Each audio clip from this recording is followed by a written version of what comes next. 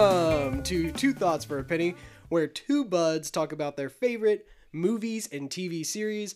I'm Will Tart. And I'm Miranda Olson, and today's movie pick is the underdog baseball film Major League. Major League. One of the greatest baseball films ever made. Yeah, because it's April. It's spring. It's April. We chose this on purpose. Yes, spring training has started. Yep. Baseball season is a go. Baseball season is a go. I'm all here for it. Persephone has come out of Hades to bring baseball to the masses. So America's pastime. Yeah, so this is a perfect movie. We both love watching movies around this time that are baseball anyways, because there are just so many good baseball movies. And in this pandemic time, it really just makes you nostalgic. Of going out and going to games and stuff. Going to games. I love going to games. But man, have you really sat down and thought about how many baseball movies, like good baseball movies there are? There are a crap ton. There's a bunch. Yeah. Yeah. Like Field of Dreams, Angels in the Outfield, Moneyball, Bill Durham, Moneyball, The Natural, really good one. League of Their Own. I love A League of Their Own. I mean, there's just so many good baseball movies. Is the Kid? The Kid? Mm-mm. No, it's the other one. Yeah, you're thinking of The Rookie. Yeah, I'm thinking of The Rookie. Thank Which you. is also amazing. Yes. And Kevin Costner is in about 45% of those movies. Which one was the Dennis Quaid one? There's a Dennis Quaid movie where he I think Dennis Quaid... fuck. Which one is Dennis Quaid? I always get them mixed up in my brain because they're almost the same Dennis person. Quaid is the Yours, Mine, and Ours dad. No. I know who Dennis Quaid is, but I always get, like, their baseball movies mixed up in my head because Kevin Costner and Dennis Quaid are, like, the same human in my mind when I think about movies. Oh, yeah. Like middle-aged white guy who's kind of funny but is in a lot of sports movies. I like Kevin Costner a lot more. I like Dennis Quaid. Dennis Quaid's good. Yeah, but I don't like cheaters. And Dennis Quaid cheated on his wife. You're not wrong. Yeah. You're That's not just how I am. wrong. Like, if you're a cheater, I just automatically am like, Dennis Quaid. no. Which is why I don't like Julia Roberts either. That's a hot take right there. No, I feel that. I totally... Oh, he is the rookie. Dennis Quaid is the rookie. Oh, okay. Dennis I was Quaid like, is the rookie. I thought that was him, but... Yep. Which means Kevin Costner was the kid. But also another baseball movie. Kevin Costner. Holy fuck, Kevin Costner. You're in so many goddamn baseball movies. He likes baseball. Can you blame him? He's in For the Love of the Game. Okay. Another great one, which we left out. Bill Durham. Field of Dreams. A League of Their Own. Kevin Costner's in A League of Their Own? Mm-hmm. Yeah, he is. He plays the... I haven't seen that in a few years. He plays the GM. Oh, okay. And Fastball. He's also in Fastball. So, yeah, he's in quite a few. But Dennis Quaid is the rookie. Yeah. But, yeah. So, we're doing A League of Their Own. Not A League of Their Own. We're doing Major League. Major League, yeah. League. They both have League in the title. They both have League. They've got, like, hot shot stars, so... Yeah, they do. Yeah. Wow, I didn't know you didn't like Julia Roberts, though. I don't like her because of that. Yeah, I don't like her because of that I can either. watch Julia Roberts films, and I can appreciate Julia Roberts films. Yeah. Same thing that I can do with Dennis Quaid, but I'm not like, you know what? I would love to model my life after Julia Roberts. Yeah, I'm the same way. I'm like, I'll watch it, but I don't go out of my way. I'm like, oh, new Julia Roberts movie? I'm like, yeah. Dude, left Kiefer Sutherland, like, at the altar. Seriously. With the best man, like, fuck yeah. you. No, I mean, there's some other things you can get into there with Kiefer, but... Yeah, I know. Like, I get it, too, but I'm just like, wow. Yeah, it's rough. Wow. It's crazy. Yeah, so, also, she was in, like, My Best Friend's Wedding. Yeah, dude. That whole movie, I was just like... My Best Friend's Wedding is the most, like, buck wild concept for a character. I was like, yeah, dude. We're promoting this? Yeah. Me and my wife are like, what? Yeah. Oh, like, man. I love that it doesn't work out in the end. Me too. Like, I'm she doesn't okay, win. Thank God. Yeah, she doesn't win in the end. So, like, Cameron Diaz, though, rocks our socks off in that movie. She does. So nice. Yep. So understanding. Okay, anyways. All right, anyway, back to Major League. Back to Major League. All right, you ready for Rotten Tomatoes? I'm ready. The new owner of the Cleveland Indians, former showgirl Rachel Phelps, played by Margaret Whitten, has a sweetheart deal to move the team to Miami, but to break the lease with the city of Cleveland, ticket sales have to plummet. So, Phelps hires the most incompetent players available, including near-blind pitcher Ricky Vaughn, played by Charlie Sheen, and injury-prone catcher Jake Taylor, played by Tom Berenger. But her villainous tactics accidentally foster a can-do team spirit, turning the Indians into potential winners. Goddamn Rotten Tomatoes. I know. That's like two in a row. That's 2 in a row where they've given us a really good synopsis. 2 in a row. Man, they need to stop that shit right now. It's going to ruin our whole bit. We're going to have to get rid of the whole segment. We're going to have to change to like IMDb. Oh, man. We might get more of that out of that, though. Well, that's true. Especially since like just content people can put in their synopsis. Just put whatever they want. Yeah. Yeah. All right. Rated R. They have and rightfully, it's only because of the fucks. Yeah, there's a lot of cussing, but it's like good. Like it's good fuck yous. Yeah. Oh man, it's needed. This movie is so quotable. It's so quotable. Fuck you, Jobu.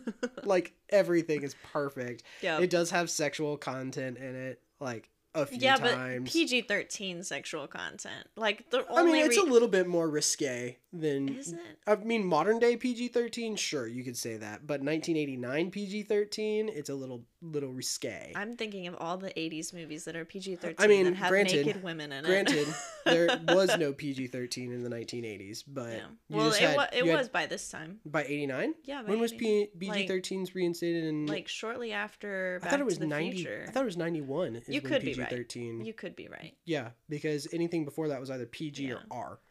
Yeah, you could be right.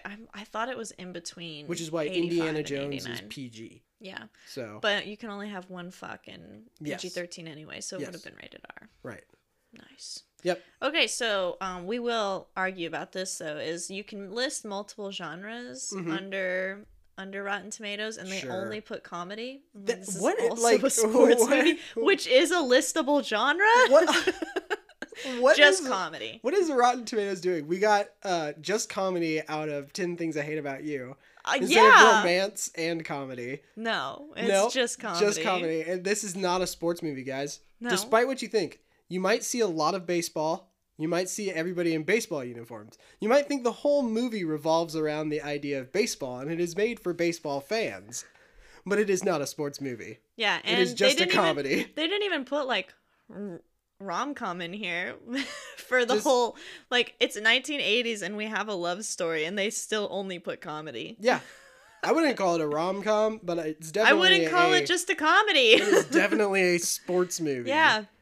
It is a sports comedy movie. Ridiculous. But jeez.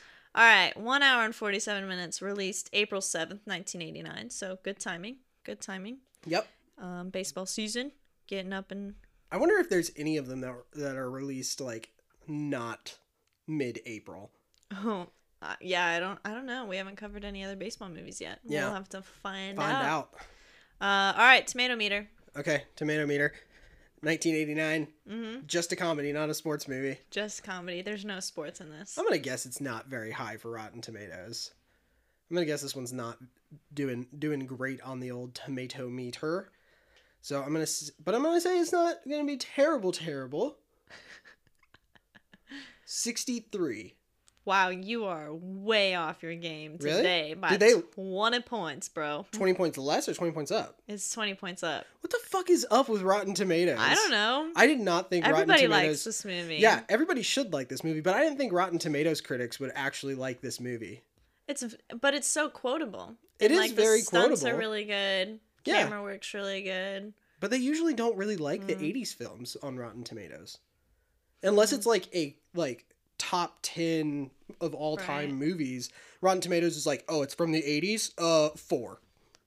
Pretty sure they put Cocktail in the 70s, so. Jesus Christ. The best worst movie ever made. Top Bar.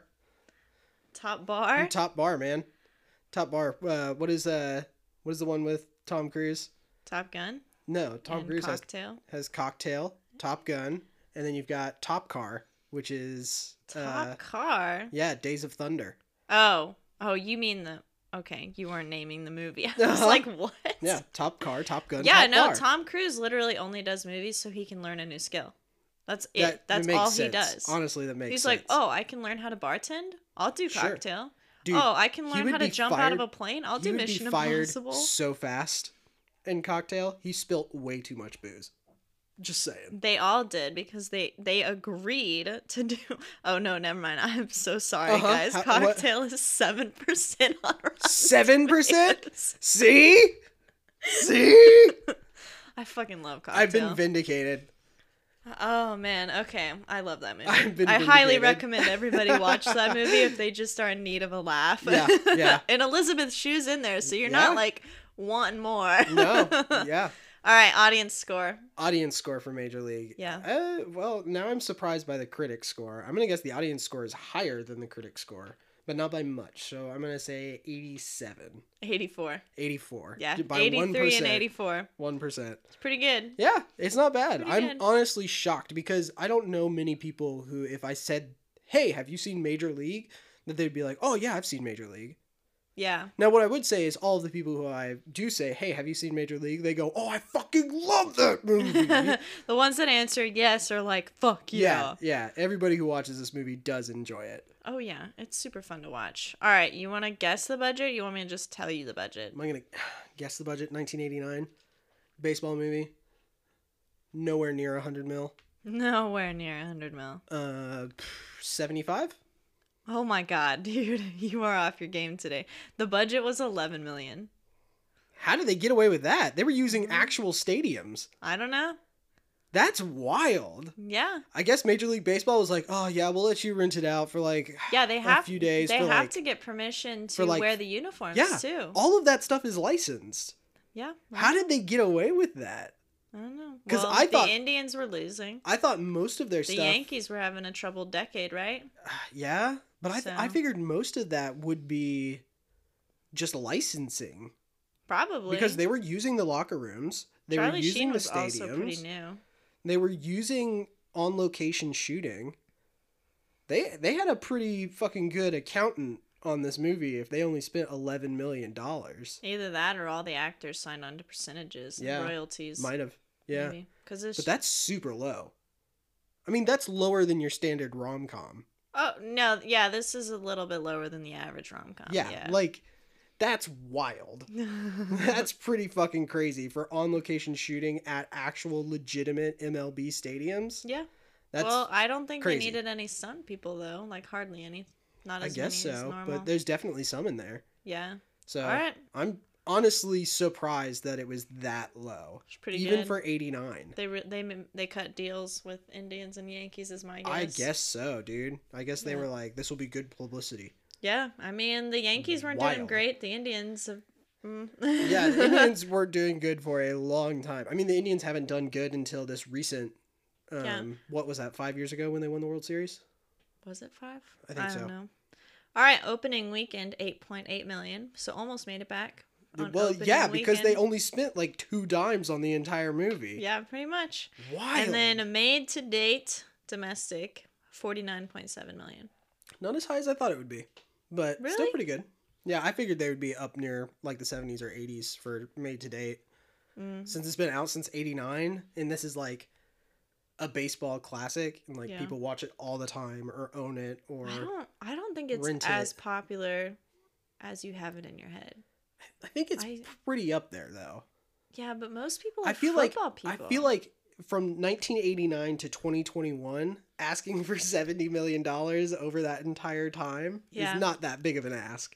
Yeah, plus, like, and we were just talking about all the baseball movies. All of those, like, were just, like, 8, like, straight years of baseball movies. So people were into it. Were choosing their favorites and just sticking to those. I guess so. You know? Yeah. So, that would be my guess. So I'm honestly shocked by the budget and made to date by this one. I thought it'd be way different. Because Back to the Future is made, like, $300 million? I didn't think it would be anywhere close to that, but maybe, like, a quarter at least, you know? Yeah. It's crazy. I don't know. It's pretty good. I highly recommend. Yeah. All right. Any hot takes? My only hot take is about the Indians themselves, and that they just need to get rid of that.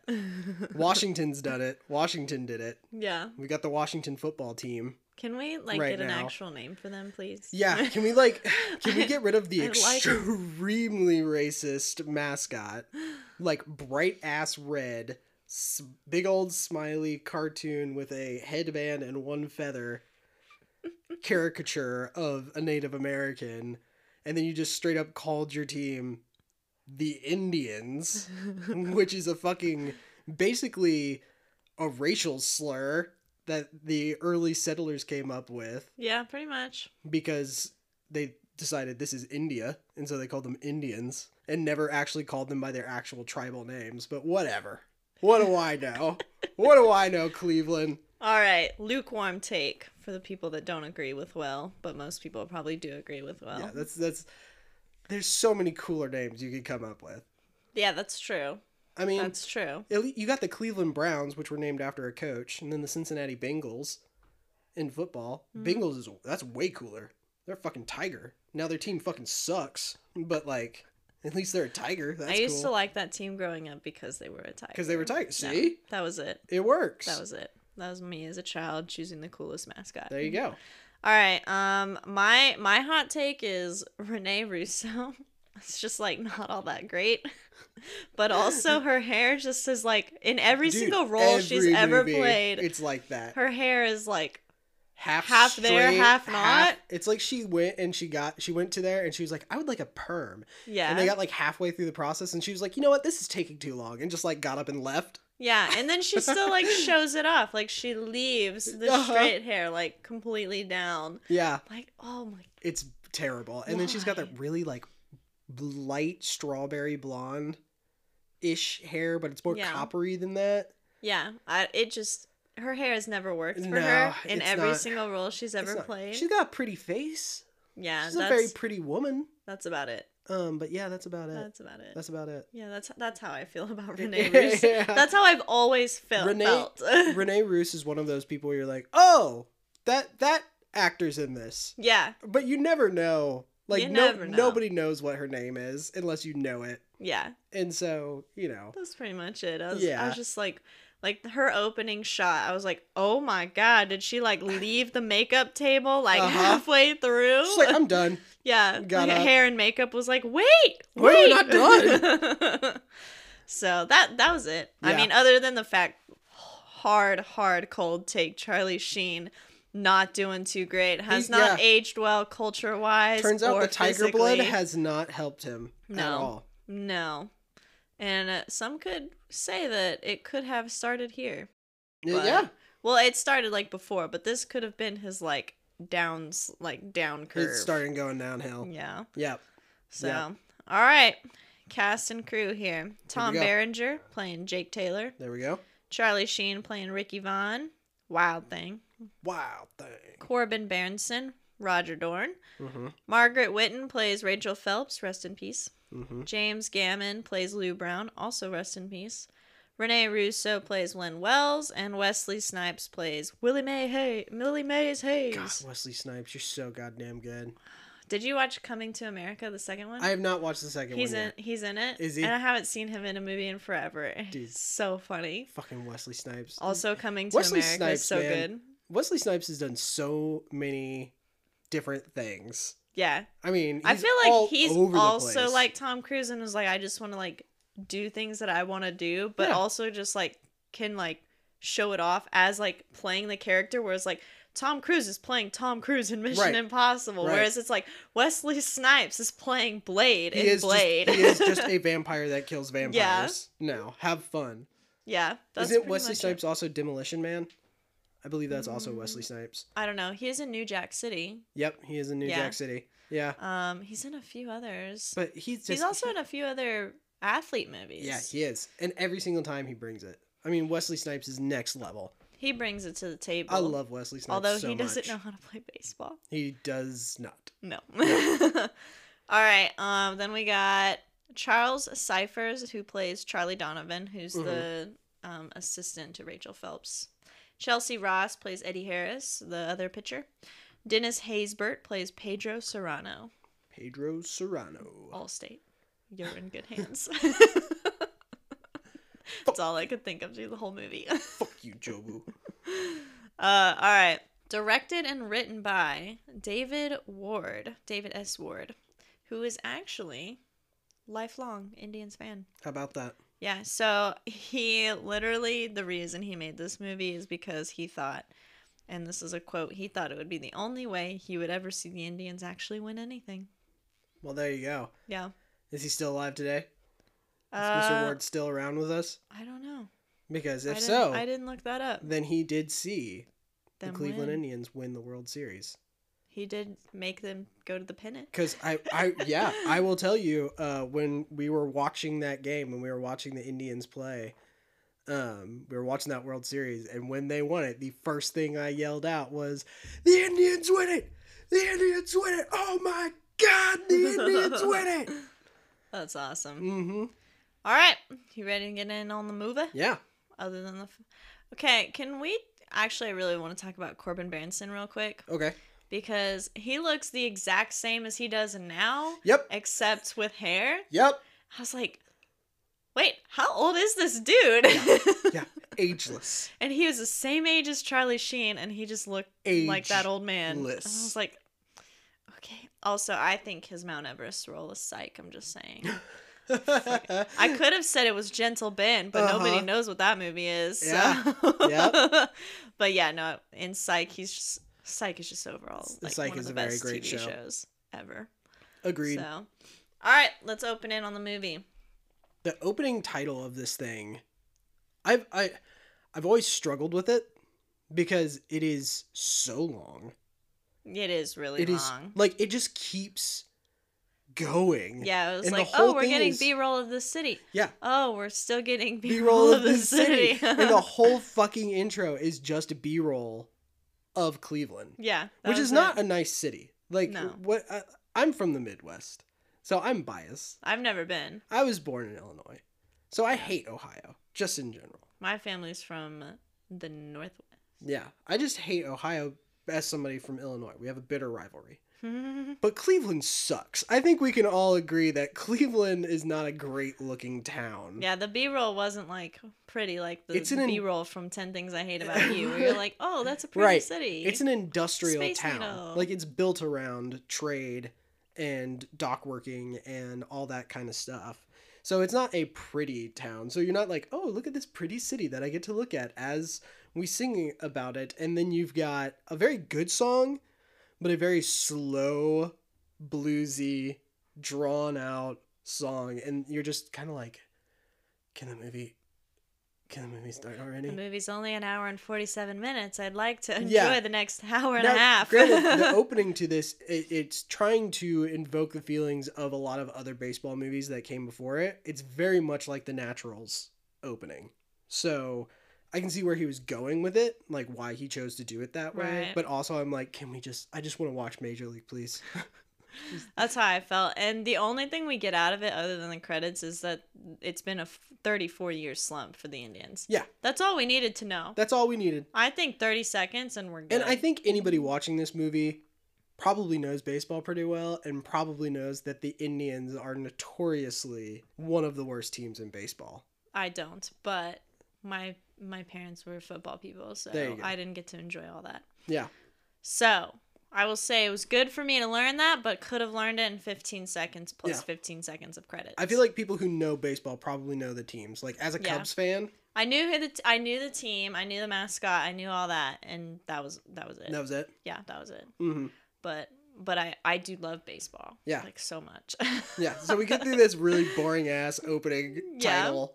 And then we get the Cleveland Stadium, which is also not pretty. No, it's all run down. People don't come to it enough to get enough ticket sales to really like. Yeah, it looks bolster it. It looks like the stadium, the St. Louis Cardinals Stadium, like but like completely like if it got like shot up. Yeah, yeah, because like the St. Louis Stadium is like beautiful. Yeah, it really is. It's funny because a lot of people probably don't know that baseball is unique in the fact that most of its money is reliant on ticket sales. Yeah. Like, a lot of sports get most of their money from deals that they make with, like, TV or advertisers and stuff. And baseball gets a solid chunk from that. Yeah. But most of its money is still made off of ticket sales. That's why it's America's pastime. It's based on the people. Yeah. They stick to the people's choice. So when the Indians weren't getting ticket sales, everything started getting run down. You know, I have to say, like, I've been to, like, NFL football games, and then I've been to like Rangers football games and Frisco Rough Riders and all that. And it's a totally different feel. Like, I went to a football game and I was like, oh yeah, this is cool. Like, yeah, this is fun. And I'm like, baseball is something else. Baseball, I just like, even minor leagues, you get to the Rough Riders game and you're just like, oh my god, like this is gonna be the best day ever. I'm being totally honest. I prefer and I love football. Yeah. I prefer watching football on TV at home. Yeah. Like hanging out with my family at home watching football than I do to going to see a football game. Yeah. But baseball, I will jump at any opportunity I can get to get tickets to go to a baseball game. I'm the same way, because like the only reason we went is because, and you guys don't be mean to me, okay? Because they're still my team, but the Seattle Seahawks have always been my team because my dad grew up in Seattle, like when the team was made. For sure. Lifelong fan, so I am lifelong fan, and I enjoy the team. But like we went to the game with the Cowboys, and one of my friends like worked for the Cowboys at the time, so you get to. I'm way up where like you can barely breathe, the nose bleeding. Yeah, and she's like waving down for me at the field. I'm like, can you see me? And she's like, no, but cool. Yeah. No, it's just like a completely different feeling and I was just like sit there and watch the game like. Yeah, man. All right, cool. Yeah. Yep, baseball is just something else. Oh my god. Like baseball, basketball, and hockey are just better to see in person. Yeah. Yeah. All right, we're in agreement there. Cool. Hot take. Baseball, America's favorite pastime. Absolutely. Needs more credit. Yes. There we go. Yep. All right, we're at the Cleveland Stadium. Rachel joins her meeting because she has just bought the team. Mm-hmm. She basically is just like, here's the baseball player list for everybody coming in next year. Did she buy the team, or did she like inherit the team from when her husband died? It sounds like she bought the team. Okay. Did like she rebuy it with the money she got when her husband died? Yeah, maybe. Because her husband was the owner. They weren't very clear on that. No. She just walks in. Yeah, she's like, I own it now? She reads an article that's like about how nobody's excited about the former showgirl being the new owner of the Cleveland Indians. Yeah, who has already made the sweetheart deal that they're going to move to Miami. She hates Cleveland. Yeah, she's so drool. Yeah, so which I don't disagree with her. Yeah, right? This is wild because this was at a time before Miami had a baseball team. Yeah, Miami it was currently has a baseball sweetheart team. deal. Yeah, they currently have a baseball team, but they didn't at this point in time, which is pretty crazy. Yeah, so she gives the baseball player list and goes through it, and then like half these people. I don't know half of these guys. Yeah, and then this one guy goes, the other half are past their prime. This guy is dead. And she goes, well, cross him off then. Yeah, and that's when we really get that this is a comedy. It's the first like part of it where we're like, oh, it's this kind of a movie. Yeah. So now we just bounce back, and now we're gonna get the people's reaction to the people that have been invited to the training camp. We get the montage of Chris. The diner, the construction site, the people that are putting together the stadium and the camp and everything like that. How do you think they're gonna do this year? I don't know. They seem pretty shitty. Who the fuck are these guys? Yeah, who the fuck are these guys? I love the one dude who's like from fucking New York but works in the docks in Cleveland. He's like, I don't know any of these fucking guys. Hey, I'm from Cleveland, Ohio. What up? Bada bing, bada boom. Remember, it's comedy. Yeah. It's not a sports movie. Right. It's just a comedy. And we'll go back to Rachel's office where they're going to talk about the general manager, who's going to be Lou Brown. And they get the team concept. Her thing is, I want to move to Miami. And so we need under 800,000 ticket sales so that we finish dead last. Yep. And her assistant, I guess is what he is just like... I think, I mean, he has a title. Evil. I can't remember what his title is. All I know is his name, and it's Charlie Donovan. Because he's not the GM. No. He might be the GM. She might have made him the GM. No, she says the GM is going to be Lou Brown. Lou Brown. Yeah, so he's the team manager. But didn't she... So the manager... I thought she said the manager need him to be the GM. The manager is the coach. Yeah. Of a baseball team. The GM is still the one who does all the deals with like the paperwork and all the contracts and shit, and like goes and recruits guys. For some reason, I remember her saying does the GM. Trades. She might have. But yeah, I mean... She also may not know anything about baseball. Also, those baseball terms get muddied. Okay. So sometimes your team manager is your general manager. But sometimes not, because they don't want to deal with all the paperwork and all that bullshit. Who does? Yeah. So it's not as like cut and dry as football, where you've got like the head coach, the OC, the DC, all that kind of stuff, and then you've got the general manager, and then you've got the assistant general manager, and then you've got the owner. Okay, so Lou Brown is Coach. I mean, that's basically what he's going to be. That's coach. basically what he is. Yeah. And this Donovan guy is going to unwillingly help Rachel finish this team in dead last. I mean, he's not excited about it, but he needs his job. But he's like actually an Indians fan. He's like, I love the Indians. Yeah, he like wants to see them win. Yeah. So he's got to start making calls. So he calls Mexico. We see Jake Taylor in bed with the lady. With the lady's legs. Yeah, with the lady's legs and butt like strewn across his abdomen. And he's got a sombrero a huge sombrero covering his face. So we have no idea whose it's going to be yet. Yeah. And then we get the call. He answers without taking the sombrero. Just puts it to the sombrero. Yeah. He's like, what? And I'm like, we want you for the Cleveland Indians. And he's like, shut up. Like, if you're going to prank call me, at least make it a Yankees joke. Is this you, Turban? If you're going to at least make fun of me, at least make it the Yankees. Just hangs up. Yep. And then we get the call to the shop. Lou Brown gets the call. And he's like, we want you to coach the Indians. And he's like, let me think about it. I gotta think about it. I got this deal coming up. Well, I got another guy on the other line who wants some white walls, so I'll get back to you. And Donovan is just like, does he think I'm serious? What? I don't... Yep. Okay. And then we get the call to... jail. To Vaughn. And Vaughn answers the phone. It's just a close-up of his face.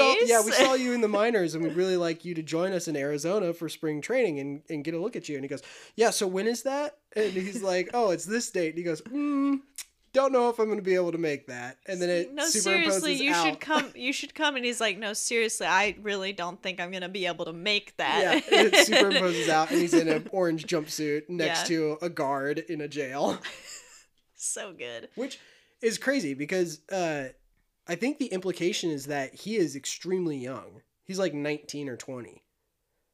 Because he's just coming out of the minor leagues. He's only spent like a year in the minor leagues. Yeah. And usually kids who go to the minor leagues, especially in the 80s, are straight out of high school. So they're like 17 or 18 years old. I'm trying to remember if they said his age at any point. They never do. They just kind of make allusions to it. Yeah. Because he like never drinks alcohol. He's got baby face. He's never drinking alcohol in it.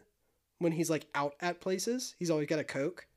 Yeah, until we get to that scene, and then he's drinking a beer. But like, for the most part, I think you're right. He's probably between 18 and 20. Well, probably between 19 and 19 and 20 years old. Yeah, somewhere in that ballpark. Yeah, and so we'll find out later that he stole a car, and that's why he was in jail. Yep. So we'll go. It is training camp time, and Lou Brown is with his assistant coaches, all that good stuff. They're waiting for everybody to line up. Everybody's showing up for Lou Brown. Jake Taylor arrives first. Yep. And they're like, didn't he play for the Indians like 2 years ago? They're like, no. They're like, did he play like 4 years ago? He's like, yeah. How you doing, Jake? All over the place. And then Serrano shows up. Oh, he's here from Cuba under diplomatic immunity or something like that for religious freedoms. Yeah. What's his religion? Voodoo. And then Dorn shows up, shows up in his what car is it? I can't even really. It doesn't make sense because Will doesn't know a car. No, there's a few cars in this thing that don't make any sense. So like, it's got the front end of like a 30s. Like I was like, this is a classic car. Will's gonna know it. I'm not gonna look it up. The back end of it's kind of like a Rolls Royce. It's definitely a car that they'd like. So whenever they make movies like this and they're looking for specific cars, they will just like send out the alarm to anybody who owns anything that looks or resembles a classic car. That doesn't mean it has to be an actual classic car. So a lot of times you'll see cars in movies that aren't correct because they're hot rodded out. So they'll have a piece from this car, or a piece from that car, or a thing from this one, or a thing from that one. And so you can't really be like, it's this kind of car because somebody's hot rodded it out. So it's got a piece from this, a piece from that, a piece from here, a piece from this, and then they meshed it all together and welded it up, and boom, you got a car. That's so weird. And that's kind of what Dorn's is. But it's really, really what happens next, which is Willie Mays' car. Well, yeah, but Dorn pulls out his golf clubs first, and you're just like, I thought you had no high price players. Oh, well, he's on a contract. We signed him in free agency a few years back. Yeah. Yeah. Oh man, yes, and then Willie Mays shows up in the most buck wild car in this whole movie, which is a VW Bug with a Rolls-Royce front end on it. I thought it looked weird. Yeah, like, what is somebody put a Rolls-Royce front end on a VW Beetle, and that's what Willie Mays Hayes drives, which is wild. Oof. So wild. Oof. Yeah. And then Vaughn shows up. Ricky Vaughn, Wild Thing. Vaughn, he shows up on the back of a motorcycle. He's got a pillowcase with all his shit in it. You're just like, oh, okay, cool. I have to say, the haircut, digging it. Zigzag on the neck with the buzz cut going down the side into a fade that goes up into the top. Yeah. If the actual zigzags had been faded. I like Wesley Snipes' just actual flat top. He rocks that every single movie. It's rock, dude. Yeah. Yeah. It's just staple Wesley flat. Snipes. It's really tall, too, in this movie. It is really tall in this movie. It's really tall. It was very noticeable. Yeah. But yeah, that's like his signature look, I think. Because every time I've seen him with a shaved head before. You have? Yeah. Dang. I don't think I ever have. It's really short shaved hair. We just love Snipes in general, Just love him. But yeah. So. And then we've got all of our guys walking into the I call it a dorm. Do you bunkhouse? It's a bunkhouse. Bunkhouse. Okay. I was trying to think of what it would be, and I was like, because we're in Arizona, right? We're at spring training. Yeah. And all spring training takes place in Arizona or Florida, depending on what league you're in, whether you're in National League or American League. I believe the Indians are American League, and so they do it in Arizona, which is where the Rangers go. It's where the Cubs go, all that kind of stuff. And across all of Arizona, there are miniature stadiums of the actual big stadiums in the home cities. So, like, the Cubs have one that is an exact replica of Wrigley in there. But instead of having the amount of seating that it has at Chicago, it's like a quarter. Yeah. Nice. Yep. Yeah, I've been to Arizona once. One time. Yeah. I walked out of the airport and my phone overheated in 5 minutes. Cool. I was covered in sweat. Nice. In 5 minutes. And I had to wait for a bus. Yeah. For about 30 minutes. Yeah. I was drenched. I love Arizona. Oh, when we went to Arizona when we went on our road trip to California. Yeah. And we went through Surprise, Arizona, which is where the Rangers play spring training, and we specifically went during spring break so that we could go and watch a spring training game in Surprise, Arizona. That's awesome. Yeah, mine was it was a delayed flight to Alaska, and our plane broke down, and so we had to stay overnight in Phoenix. Yep. And that was the worst. The worst. Yep. And they gave us each $12.50. There you go. For money for dinner. Go get some McDonald's. Good for the hotel. Yep. It's like $12.50, huh? They're like, yeah, this is. I'm like, you held us at DFW Airport for 6 hours because the plane caught on fire. Please give me $500 so I can go to a 5-star restaurant. And I have to stay in Phoenix, Arizona. I'm staying in a 5-star hotel. Yeah, no, now. They didn't even give us the kit that you get for if you don't have your toiletries and stuff. Usually they give you a toothbrush and deodorant and everything. No. Wow. No. Okay. Yeah, and I didn't have my deodorant or anything in my bag. I was like, was this Alaskan Airlines? No, Alaskan Airlines was incredible. Okay. They upgraded. Who did you fly with? American. Yeah, there you go. Shout out to the worst airline company. I know, and it was the only, because usually I try to fly all Alaska, and I couldn't get a flight that didn't have an American stop out of DFW. Fuck, it's not gonna. Yeah, I was like, fuck, it's not gonna be well. It's not gonna do well. All about that Southwest. Yeah. So. There you go. That was rough. Yeah. It was rough. Better than what the boys get on the Indian Express. That's true. It was better than that. There you go. It was better than that. So yeah, we're in Arizona. We're all in the bunkhouse. Everybody's getting acquainted, let us say. Quote unquote. Quote unquote acquainted with each other. So everybody's intermingling. We've got characters talking to each other. Vaughn tries to make fun of not Vaughn, Dorn tries to make fun of Vaughn. He just like walks away. And he just walks away, and they're like, "Ooh, tough guy." Yeah. And then you're stupid, Dorn. Yeah, he really is. And then our big boy walks over. Serrano walks over, and Serrano's like, hats for bats. No, he like picks it off the golf club. And he goes, and he's like, Dorn is like, what's your handicap? He goes, hats for bats. Keep bats warm. I was like, oh. And then just walks away. You can keep that. And Dorn like picks up his golf clubs and like shimmies them over closer to his bedside. I say hats for bats all the time. Oh my gosh. So good. Often. So good. And then everybody goes to bed. Yep.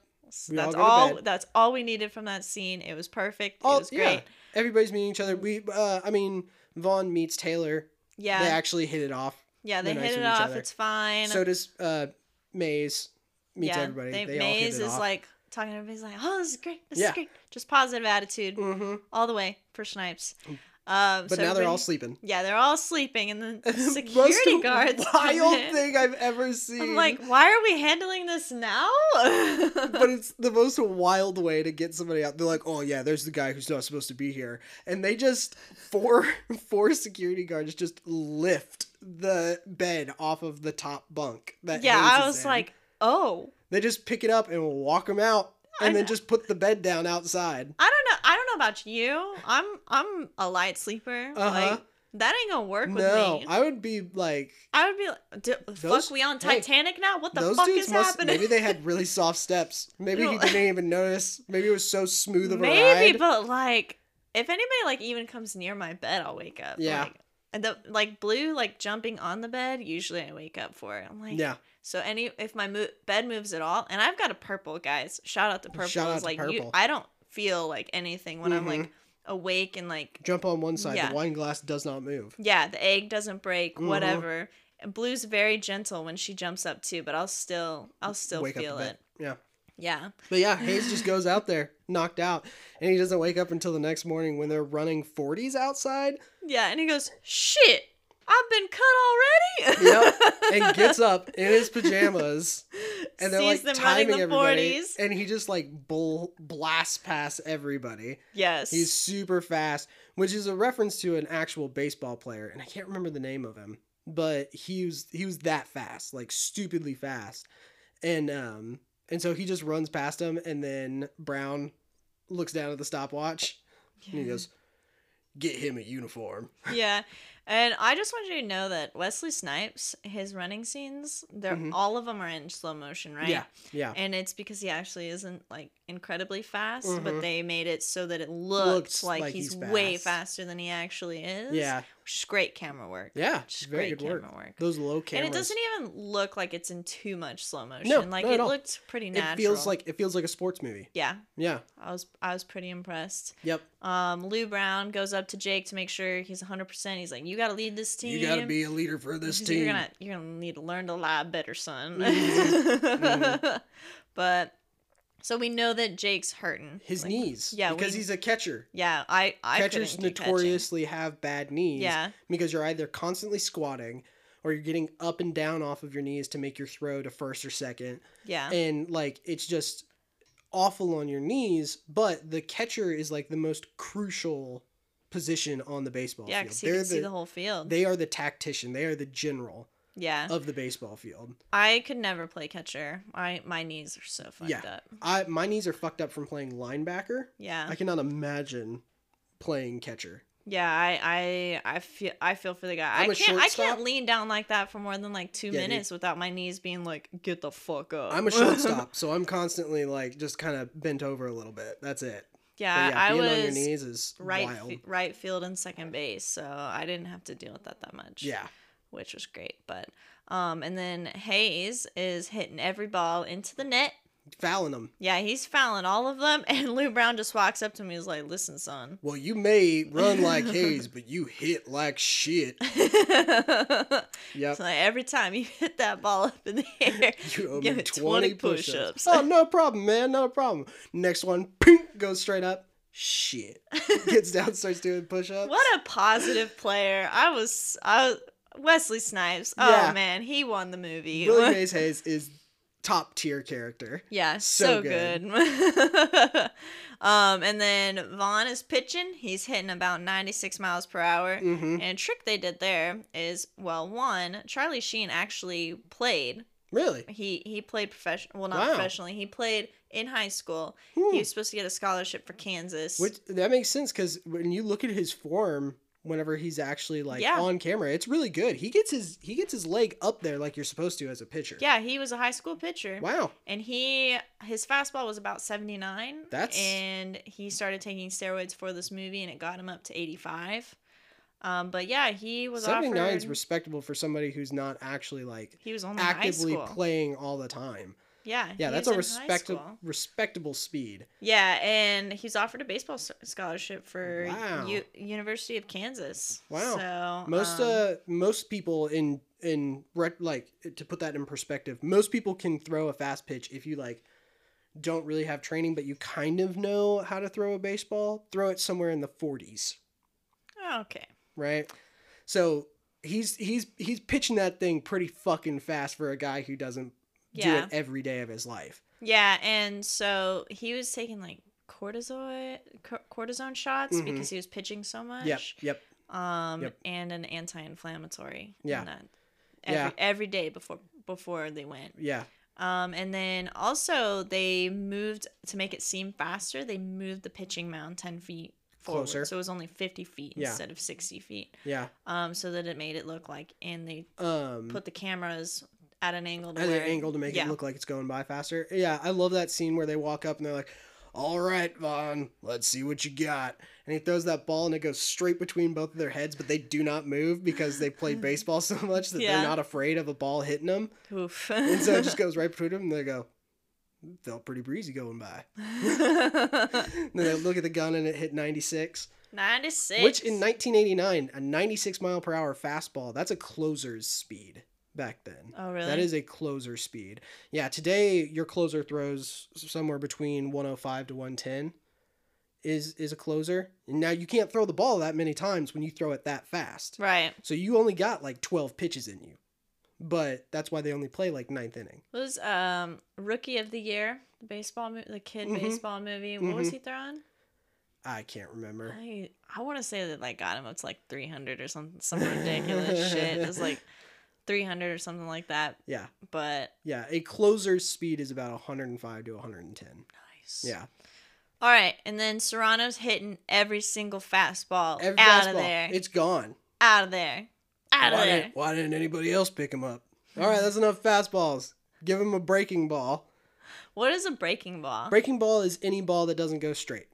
Okay. So it can be a curveball to the inside, curveball to the outside. It could be a sinker. It could be a sub. It could be a knuckleball. That's all I needed to know. Yeah. I was just I've never heard of that pitch, but it's just an over-encompassing. Anytime you put spin on the ball that makes it break, right? So it goes straight and then it breaks into a different direction. It's called a breaking ball.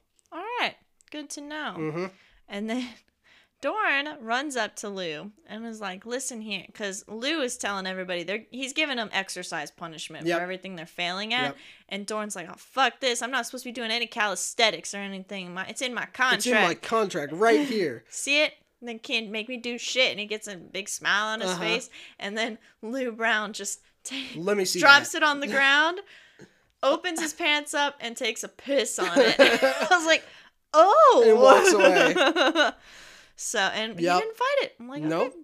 Nope. Then back in the locker room where they discuss what the red tagging means. Yep. Vaughn gets red tag, and he looks at Taylor, and Taylor's like, "Listen, nobody's getting cut the first day. Just means that Brown wants to see you. It's okay." So he's like, "Okay, cool. Put composure back to normal." And then Vaughn's talking to Eddie Harris. Eddie Harris is the grossest human. He's so nasty in this too. He's particularly nasty on purpose. Yeah, and he's got, what has he got? He's got Vaseline. So he's got Crisco. He's got Crisco on his right shoulder because Ricky looks up and he goes, "What's that shit on your shoulder?" He goes, "Crisco." And then he says behind his ear he's got Vaseline, and then on his hip he's got Vagisil. Yeah. And he goes, "Any one of those you'll pick up 2 to 3 inches on a drop ball." And he's like, "Why the fuck would you do that?" And he's like, "Well, I don't got the arm that you got." So I'll do anything I can to get a advantage. And sometimes if the umps are looking, you put a little jalapeno up your nose and rub it off, and that gives you another inch on the ball. You put snot on the ball. That was the worst thing ever. And one day you will too. Which this is like, that's like, for this movie was made for people who know baseball. Yeah. Because that's totally something that people get caught for all the time, is putting weird shit on the baseball. But not snot, right? No, snot is definitely one of those. Gum, spit, snot, pine tar that you usually put on your bat so that you don't lose the bat when you hit it. Fucking anything that they can put on that ball that'll give it just that slight amount of aerodynamics to break more when they throw the ball, they will put on that ball. Now, scientifically, it's been shown it has no effect on the ball whatsoever. The only thing that affects the ball is the spin of the ball. But baseball players are notoriously known for being superstitious about everything. Yeah. Like, you've got guys who will wear the same socks and never wash them for the entire season. So nasty. Like, yeah. So pitchers do this stuff, and it is cheating. If you put anything on the ball, you can be tossed and then face repercussions for it. But yeah, that's why he's like telling them all that stuff, and then you just see this old man, like, super hairy. Yep. Gross. Very gross. Anyway, we'll jump to Serrano, who's practicing voodoo. Mm-hmm. Everybody asking him. He's calling to Jobu. Jobu. I call to Jobu. The bats are afraid of the curveball.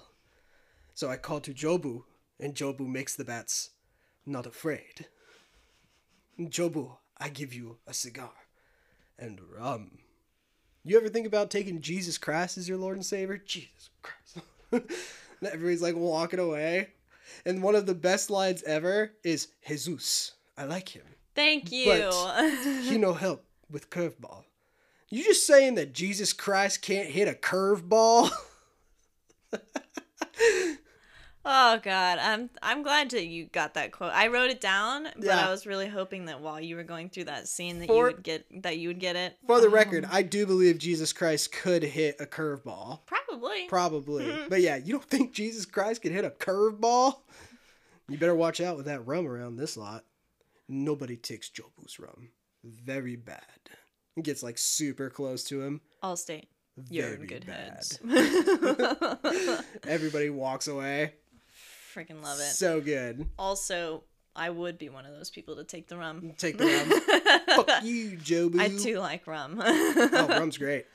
All right, back at practice. Basically, the only thing we need out of this is that everybody's fucking up. Yeah, everybody. Well, I mean, they're all guys who haven't been in the league forever. Were never actually in their prime. Didn't have a good coach, whatever. So everybody's fucking up on the stuff that they usually fuck up on. Exactly. We're getting a montage of here's where we are to start. Mm-hmm. And then we'll get a montage of here's where we are to end. Yeah. That's the whole point. Yep. That's all we need to see. It's a sports movie. You know, Vaughn is just breaking that batter dude. Yeah. It's facing with a baseball. Yep. Can't see shit. Yep. Yep. Absolutely destroys it. Oh man, Snipes, you know, he's doing 1 million push-ups a day. How am I supposed to hit balls if I can't feel my arms? Exactly. I did 200 push-ups. I'll go back to the locker room, and Serrano now has a snake. Yeah, like a full what are those called? Something pythons.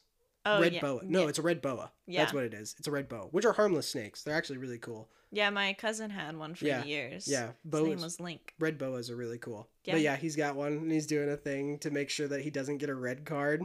So, the voodoo will make him not get a red card. I prefer snakes over spiders, but like I like snakes. And then I don't fuck with them. Then Serrano cool. doesn't get the red card, and then it pans over to Hayes, and he's got a little garter snake. Like holding it and up. He just holds him up, and he does like a cross with him. He opens it up. He's got no red card, so he kisses him, and he's like, oh. Like, so freaking stupid. Yeah. Then they get the practice game. They fail. Obviously. Mm-hmm. That's where we're at. They get one of their games during spring training against the A's. The Oakland A's, for people who don't know, because they say the A's, but it's the Oakland A's, which are the green and yellow ones. It stands for the Athletics. Yes. I'm a baseball nerd. He is a baseball nerd, but it's okay. Yeah. We like it. So yeah, fails the practice game, and we're on we go to the locker room for the final day of spring training. This is the last game of spring training, which spring training takes place over like 30 games. Yeah. So it's been a while. It's been a while. Yep. So we find listen, get a red card. Don't show your do it outside. If you don't get a red card. Yeah. Like if you make it, don't celebrate. Yeah. Because some of these guys are going to get a red card. Yeah. And their career is basically over in the major league. They're going to have to go back to minor league. So exactly. So Taylor, he does a little spew to himself. Gets the opens his locker. Come on, Taylor, it's only your life. Opens it. Doesn't have a red card. Hayes doesn't have a red card. He does his whole runs thing. outside. Runs outside. Well, first, he does the whole hiding behind the locker, all this sort of stuff. Jumps out, eyes closed. Yeah, jumps out, eyes closed, opens his eyes finally, doesn't have a red card, so he maintains composure. Straight faces it, closes the locker. Walks outside. And then does a full victory dance. Ooh, yeah. Yeah. And then Vaughn opens his locker and he's got a red tag. Yep. So he goes into Brown's office. Beautiful shot, by the way, of when Vaughn opens the locker, because the red card for Vaughn is completely out of focus the entire time. It's only in the upper left-hand corner of the shot, and then you can just see Vaughn's face through the whole thing go from worried to just dread. Yep. And then he slowly closes the locker. Yeah. Walks into Lou's office. He talks about getting the... Flips a chair over. Are you serious? You're cutting me? Yeah. Just the worst mistake you'll ever make. I don't care what you say. Every time I pitch against you, I'm going to shove it up your fucking ass. So good. And Brown just goes, good. I like that spirit in a player. And it's like, oh, what? I didn't cut you. Somebody's messing with you. I think someone's having fun with you, son. Yeah, and he just walks out straight to Dorn. Just tackles him. Yeah, he just tackles Dorn. He doesn't just say it was a word. Fucking doesn't you. walk through anybody. Just tackles Dorn. Doesn't have to do any thinking on who it could be. So we just have a full little spat fight in the locker room. They pull him apart. Lou Brown comes out there, tells them to stop fucking fighting. Tells Dorn to shut the fuck up. God. We got 160 games to play together. Yep. So, all right. And then we get another tiny little montage of the city discussing who the team players are. And they're like, okay, they're like, those guys don't... I mean, they might be okay. We're going to see where they go. We're going to see where they go. Taylor goes back to the actual stadium, and he's doing his daydreaming of hitting a home run. We get a rookie moment. Buddy cop scene type and thing. Then he's acting like he hits it. It's high left. Yep. It's gone. The Indians win. He runs the bases. Yep. And then pans over to the dugout. And there's Hayes and Vaughn. And Hayes are there, and they just clapping. They're just clapping for him. Woo, you really got a hold of that one. That one was out of here. They both put their hands up to their eyes. Yep. And then Taylor takes him to dinner. Just and basically Taylor's just listen, I got one more good year in the sun. That's all I need. Yep. So, and then they're trying to figure out what to order, and it's a French restaurant. They have no idea. Hayes and Vaughn have no idea. Yeah. Now Taylor, he's been there. He goes there, so he's like, okay, so I'll order. Yeah. And if you look at what the fuck Vaughn is wearing, he's wearing a mesh wife beater with a leather vest on. And then he had to wear a tie. Yeah, and they're like, so it's restaurant policy. So he just has a tie on. He's got a vest and a wife beater and a tie. It's so uncomfortable. I feel like an accountant. Restaurant policy. And then he's drinking a Coke while Hayes and Taylor are drinking wine. Champagne. Yeah. Yeah. Yep. Then he looks downstairs and he sees his former fiance, Miss Renee Russo. Also, was she ever his fiance, or they're just boyfriend and girlfriend? He said she would have been. She would have been. If I hadn't fucked it up or something like that. But I don't think they ever got engaged. No, he mentioned that she was the fiance. Really? Yeah, because I put quote unquote on there. Oh, okay. Yeah. So yeah, former fiance. Sees her at the table. So many fucking problems with this love story. So many problems. Yes, we can all agree there. So he leaves the table and they flash to Lynn at her table, which is where we get a close-up of the gorgeous mane. The wonderful hair. Rene Russo's body. Yep. It is not good. It's not great. Also, what the fuck is she wearing? She's wearing like a knit sweater with a khaki skirt. No, this is the one where she's wearing the black dress. That's right. She's in the black dress. She wears the knit thing while she's at work. Yeah, that was something. Something else. So the waiter says they got a phone call. Yeah. So she goes over there. Black dress with the red sash. That's what it is. Yeah, the red sash. I couldn't remember if it was a sweater or a sash. Yeah. Gets a call and she's like, hello. He's like, hey, this is Jake. From State Farm. And she's like, Jake Haller? And he goes, yeah. And he's like, she's like, how do you know I'd be here? And he goes, well, I took you there when you got your master's. And figured it'd be a good place to call you.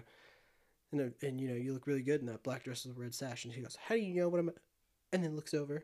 And there he is being super creepy at the bar. This is the beginning of Stalker Jake. Oh my god. It's so gross. It's bad. He is not, I would not say, a very charismatic man in this movie. I would say 50-50. There are some where I'm like, I'm not ever really attracted to him in this. No, he's more charismatic on the field. Yeah, he's charismatic on the field, but that's it. With her, you're just like, my dude. Hell. My dude. And so she keeps on trying to talk on the phone, to act like she's talking on the phone, which this is a pretty good line. Yeah. Where he walks over to her and he's just directly in front of her and he goes, I don't think he's going to buy the on the phone bit anymore. No. I don't know. Mm-hmm. Yeah. So she hangs it up. They talk, and then he's basically like, I'm going to be in town and I'm not going to let you go. That's basically the whole scene. I'm going to stalk you now. Yep. And if you're not going to be with me, you're not going to be with anyone. Honestly, this could be a murder mystery sports movie. He's a fucking, he is a serial killer in any other, we changed the colors a little bit here. Yep. We changed the room tone a little bit on the background there. Yep. We are meeting our dude who's going to kill 6 people in this movie. That's pretty much how it goes. This movie could have been written as a murder mystery sports drama. So creepy. Yeah. So creepy. So we'll go back to the locker room though, because that's all we're gonna get of that. Mm-hmm. Luckily, Serrano is shaving his head with a Bowie knife. Yeah, with a Bowie knife. I even commented. I was like, "Buddy, that's not a good knife to do that with. You don't have a lot of control over the tip of that blade from that angle." No, but it's Serrano. Yeah, and he's gonna do what he wants. He's gonna do what he wants. He's gonna do what he wants. And then Taylor goes up to Vaughn and is like, listen, you got to ease up, man. We still got 162 games Vaughn to go. Vaughn is freaking out. Yeah, he's internal monologue. Yeah, he's losing it. Yeah. And so he just walks up and he goes, we got 162 of these games to go, bud. Just chill out. Take a chill pill, buddy. And then Lou comes out to give his speech, not speech. Mm-hmm. And he's like, I don't do inspirational speeches, but a lot of people in the papers have seemed to think that we're going to finish last. Well, I think no better way is than feeding these guys a bunch of shit burgers. Walks away. So good. That's it. That's all he gets. And then Serrano goes, sheath burger? And then Eddie Harris is like, all right, you guys want to join us in a prayer? And Lou's Coach, are we going to have a prayer? And he's like, do what you want. Yeah, and then walks away, and then Eddie's eyeing Serrano, and Serrano's like, dude. Mm-hmm. Dude. Everybody else in the room is like, seriously, everybody's man, come on. Okay. They're like, whatever, let's do it. Yeah. All right, if we all bow our heads. Lord Jesus Christ. And then Serrano just sets off some black powder that he had put in Jobu's altar thing. You get this huge bang and a whole bunch of smoke, and they're like, what the fuck, Serrano? And he goes, have to wake up bats.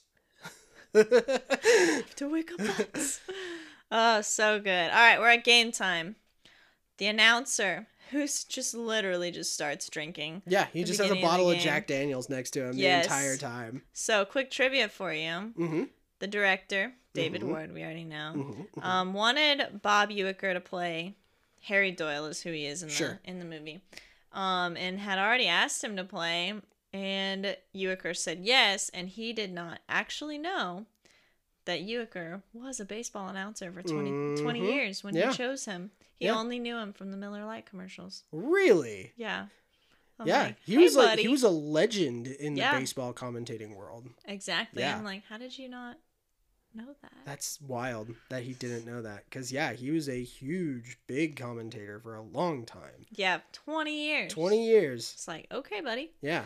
So we get he is like, listen to the roar of the crowd. And he just holds the microphone out the window. And there's like crickets. 5 people there who are like, yeah. Yay. Yay. Yeah. And then we get our first hit. Hayes is on base. Mm-hmm. And he gets the first baseman. It's like, all right. So I bought out. Yeah. He puts his gloves on. It's like, I bought 100 of these. 1 for every base I'm going to steal this year. 1 for every base I'm going to steal this year. And dude's like, what the fuck ever. Yeah. And the first time, the pitcher throws the ball at first base and Hayes is out. Yeah, Hayes gets picked off because the first baseman, who's the Yankees, Clu Haywood, who's the big hitter. Yeah. He just looks over and he goes, well, how are you gonna get that far when your shoes are untied? And Hayes looks down and then they pick him off. Easy peasy lemon squeezy. Easy peasy. So then Vaughn gets up there to pitch. They're playing Wild Thing. Mm-hmm. For him. But the 3 diehard fans who are out there who are dressed as Indians and they have tom-toms and stuff like that, and they're just like, Wild Thing, bah, bah, bah, bah, on their little tom-toms. Yeah, so these good. These guys have a quote in this that's coming up that is the most quotable thing from this movie that I say at almost every baseball game I go to. All right. Okay. We'll get there. Yep. We'll get there. We're going to get a surprise quote from Will. Mm-hmm. Vaughn is horrible. Yeah. Horrible. He walks 3 guys in a row. Yeah. 3 guys. And then Clu Haywood says some shit. Mm-hmm. And because he gets hit with the baseball. And that fucking hurts, I'm sure. Coming at 96 miles an hour. Well, I think we have to get the grand slam first, right? Bases loaded. You could be right. I didn't write it down. Then we get the grand slam, and then we get the great quote. Because Clu Haywood gets hit, and then they get kicked out. He gets kicked out. Yeah, so this is before he gets kicked out. He has to get the grand slam. Okay. So what's his face? The first baseman. Clu Haywood. Haywood gets up there, and Haywood smacks the shit out of this ball. Bases are loaded from him throwing the balls beforehand. Hits it. It's a grand slam, and the guys who are in the Indian garb go, "It's too high." He goes, "The fuck do you mean it's too high?" And he goes, "I don't know, it's too high, like the trajectory of the ball."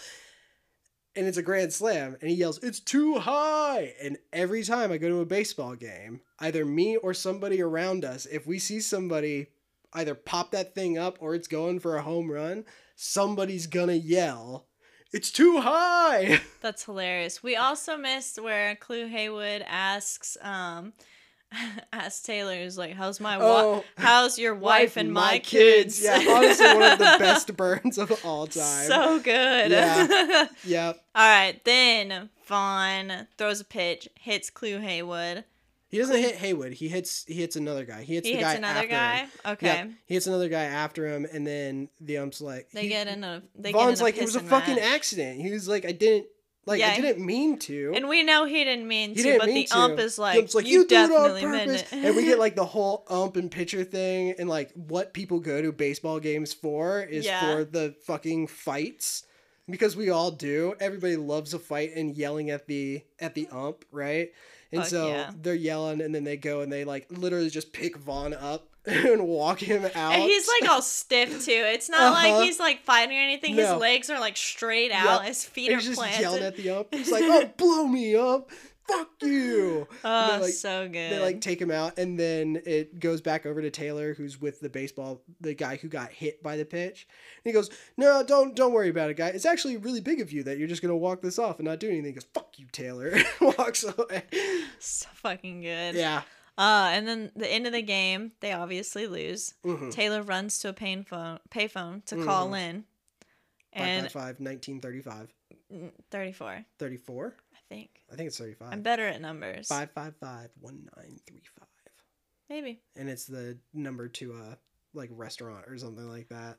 It was like, no, because he goes, because he's like questioning. It was like a mechanics shop or something. That's what it was. Because he was like, immediately you could tell he was questioning whether or not she could maybe work there. And he's like, is there anybody that works there by his name? He goes, no, bud, nobody who works here wasn't that name. Yeah, so it was like a mechanics shop or something like that. So he gave him a bum number. And this is where Taylor goes like off the rails, I guess. Yeah. Because immediately he goes to the library to locate her. This is the when library the murder was her life. begins. Yeah, this is when you're like, you didn't choose me, now you're gonna die. But I'm gonna torture you a little bit first by stalking you, making your life miserable. Yep. That's how this movie is going. Yes.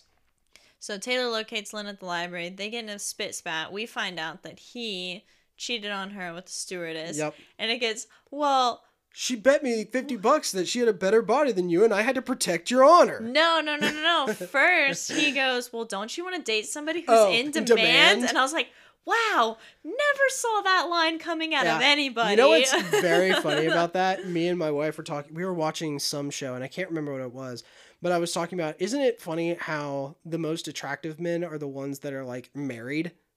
Yeah. Like, they're always the most attractive men. Like, in all, like, cinema or TV or whatever, the one that women are constantly going after are the dude who's already, like, happily married. And I was like, isn't that so weird? And my wife goes, what can I say? We like men who have references that come with them. That's good. That's good. Then we get your thing. Right, where they're like walking through it. Well, we get the part where she's like the Moby Dick. She's like, you never read a single book I ever said. He's like, I'll read it right now. Are we in the whale section? Like, where is it?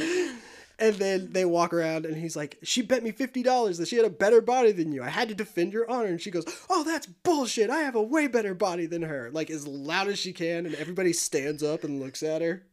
And he just goes, She does. She's right. She's right. Then we'll go back to Rachel's office. We haven't seen her in a bit. Right. We gotta cause problems here. Yep. She's getting upset that they're getting better. Yeah, she's like, because they've won 9 games so far. 9 out of 13 games. Yeah. Which isn't terrible. It's like, I literally chose a team that was supposed to win dead last, and for some reason they winning. Seem to be getting better. Yep. She's like, maybe the problem is we're coddling these guys too much. And what does that mean? That means foreshadowing. The airport. Jump cut to the airport. It's the Indians airplane. They're all walking down onto the strip. I'm like, oh, that's so weird. Why would we walk down onto the strip? And it's like, oh, maybe something's wrong. And Willie sees the 757 and he goes, oh, it's cool. This is great. It's 757 to get to that place. And they're like, no. That's your plane. And you see this? It's like a retrofitted B-52. Like, it's a prop plane. Oh, it's so bad. But, like, the engines are not covered. The non-covered engines. The props don't look great. The body is not in great shape. And on the side of it, it's, like, half-heartedly painted the Indian Express. And they're like, oh, cool. And they get inside of it, and everything's, like, duct taped together. None of the chairs match. And it's, like, bouncing all over the place. Serrano crosses his heart. I would definitely get sick. Serrano crosses his heart, and he goes, "Oh, you can't be doing that now, Serrano." Yeah, he's Eddie. like, he knows. Eddie's like, he knows. You can't start asking for his help now. It's a pretty so good, line. So good. Yeah. And of course, they lose the next game because I would have a bad back there. I'd probably be throwing up, honestly. Mm-hmm. Yeah, absolutely. So. Game lost, and this is where we get the most hits onto base from Vaughn. Oh, the most hit players in a single inning. Yep, he makes it to the Hall of Fame. No, the Hall of Shame. But he makes a league record by hitting 4 dudes in a row with a pitch. Rough stuff. Which this guy asks him for an autograph. Fun fact, oh, yeah, sure. That is a league. So everything in baseball is statistics, right? Yeah. Everything is written down. Everybody knows everything. There's a giant book of baseball somewhere that has everything ever written down about baseball ever. And one of them is the freaking record for hitting the most players in a row. And it is 4. The most players ever hit by a pitcher in a row is 4. All right. right. Yeah. She probably shouldn't be playing. Yep. Yep. So they also have a rule for when you hit a bird with a fastball and the bird dies and interferes with the pitch. Really? Yeah. What is it? It's technically an infield double because it's interference. Huh. It's interference by an act of God. But did you not know that this has happened? No. What? Dude, I told you I grew up watching football. Oh my God. Yeah, in a game, you can actually look it up on YouTube. In a game, there was a ball that hit a bird that flew into the way of the fast pitch, and you see this bird just explode into a thing of feathers. And they didn't have a rule for this until that point. And now there's a rule that if that happens, it's ruled as an infield double. That's awesome. Yep. That's awesome. All right, so he's in the Hall of Shame. He signs an autograph for it. Yeah. It's like, fuck you guys. Nice Seriously? They lose another game, of course. Their spirits are real down. Mm-hmm. Then the airplane is, of course, down and out. It's getting duct taped together. It's getting duct taped back together. They're all standing on the strip. Yep. And so Taylor is going to play the good boyfriend by reading the Moby Dick comic. He's trying. Yeah. So he's going to read Moby Dick, but he's reading the comic book version. Yeah. Which these exist, by the way. I have them in my classroom. Fantastic for teaching kids classic literature. They're really cool. They're super fun. Heck but yeah, as a grown man who's sitting down and reading them, the funniest part is whenever they're on the bus and all of them are like trading his classic comic books with each other to read. That was good. We'll get there though, because there's a really good joke there. But yeah, then they're like, "You're reading this for a girl, man?" And he's like, "I don't even know where she lives. He gave me a fake phone number." Mm-hmm. And Willie Mays Hayes. Well, Willie Mays says, "Well, you just got to go talk to her." Yeah. Like in person. He goes, "Well, I don't know where she lives." And he goes, "Oh, that's easy." It's like, yeah, you just gotta follow her home. Just stake out the library one night and follow her home." And he's like, "That's stalking." And to Taylor's credit, first he goes, "Isn't that a little stockish, juvenile?" Yeah. Like, isn't that like a little weird for a grown man to do? Oof. And then he goes ahead and does it anyways. Yeah. Like, oh, buddy. Yeah. So she pulls up to her boyfriend's apartment. Yeah, her fiance's. Her fiance's apartment, Taylor. Tom. And if you look at her license plate, did you notice what it said?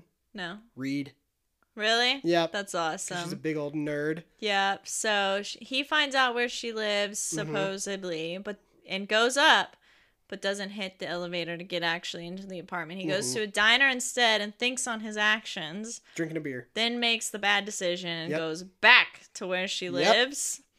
To where he thinks she lives. Yeah, where he thinks she lives. Goes directly into the apartment because that's how the elevator works. The elevator goes straight into the apartment. Which I will never, ever have an apartment that does that. I mean, in reality, those have they have keys and stuff. Still not doing it. Yeah, so the elevator goes straight to the door, but it has a key that you have to unlock in order to get into the apartment still. Still not doing it. Yeah. Finds out that it's not her place when walking in.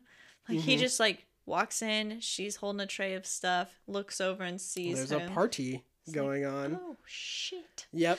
So. And he's like, "Oh, I really need to go." Yeah. And Tom's like, "No, come sit down. Come have a beer." He's playing the quote-unquote good boyfriend, but is actually going to try and shut him down. Yeah, he's gonna make himself look superior because he's an attorney and he has money. Yeah. And they're sitting there listening to fucking Beethoven.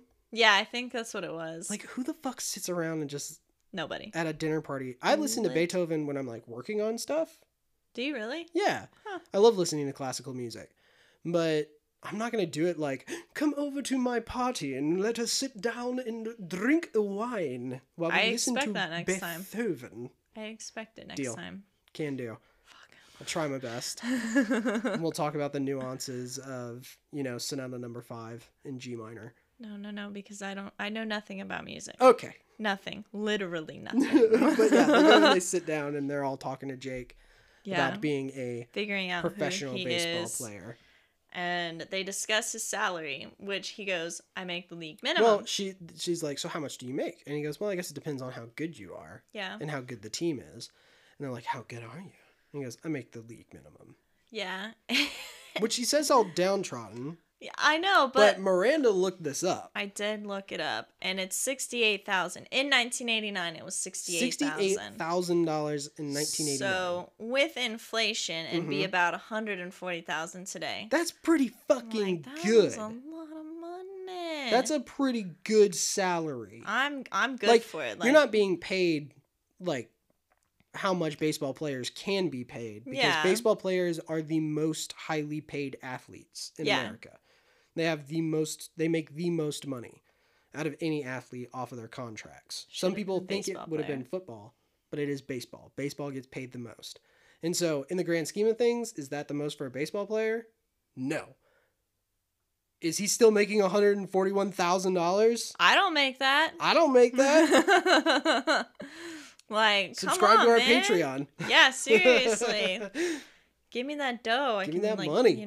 Pay off loans. I don't know, my car. Joseph R. Biden, pay for my loans. There you go. So, and then she makes the drop that he was actually one of the greatest baseball players. He was one of the best until he got injured. Yeah, and then Tom looks at her and she just sits back in her chair, and I'm like, listen, creepy as fuck. A man should never shut you down like that. This woman is going from bad relationship to bad relationship. Yeah, but in an even worse way. Yeah. He is controlling and manipulative and passive aggressive, and that is not a place you want to be. Absolutely not. He shut her down, and she just coddled back into her chair, and I was like, no, that's an afraid sign. You need to get out of there. And so Tom's like, is like, so what are you going to do when your career ends? Because you can't play baseball forever. And he goes, well, something will come up. Yeah. And then he goes, I was thinking about moving to Hawaii, having a couple of kids, have them be athletes. And they're like, oh, really? What do you want them to do? Swim the 200-meter medley. Individual medley. I think that would be good. And they're like, oh, cool. That's really cool. And then one of the dudes goes, hey. Weren't you an athlete? You an athlete? And she goes, yeah, I was. And he goes, what? Cool. What'd you do? 200-meter individual medley. And they're all like. They all figured it out. They realized exactly what was happening. I was so glad for that, too, because I was like, they had no idea. Yeah. They don't even address it. You just see it in their eyes. They're like, oh, fuck. Yeah. And then he's like, well, I really should be going. Oh, man. Gets up. Tom walks him out, and he goes, stay away from her. And Taylor just goes, suck my cock. Walks out. And then we jump cut to Vaughn in Lou's office, and he's discussing in a way that makes Vaughn think that he's going to get cut from the team. He's like, you should have been getting better than you are now. Yeah. He's like, your control, it's not where it needs to be. He says, take Ray, for example.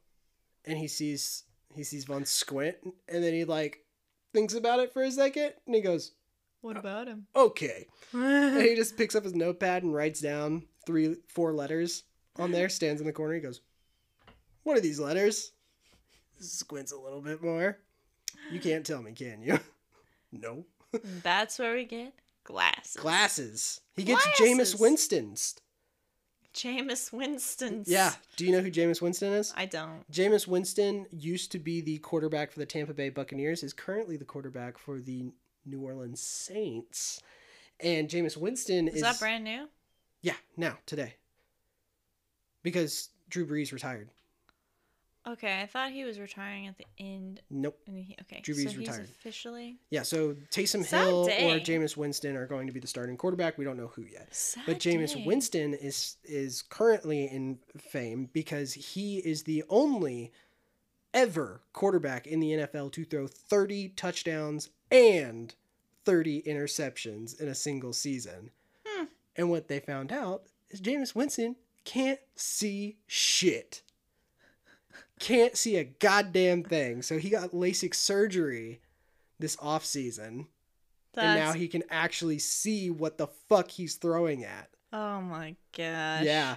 That's awesome. So it's exactly what happened to our boy Vaughn. Couldn't see shit, and that's why the ball always went to a weird place. That's awesome. Yep.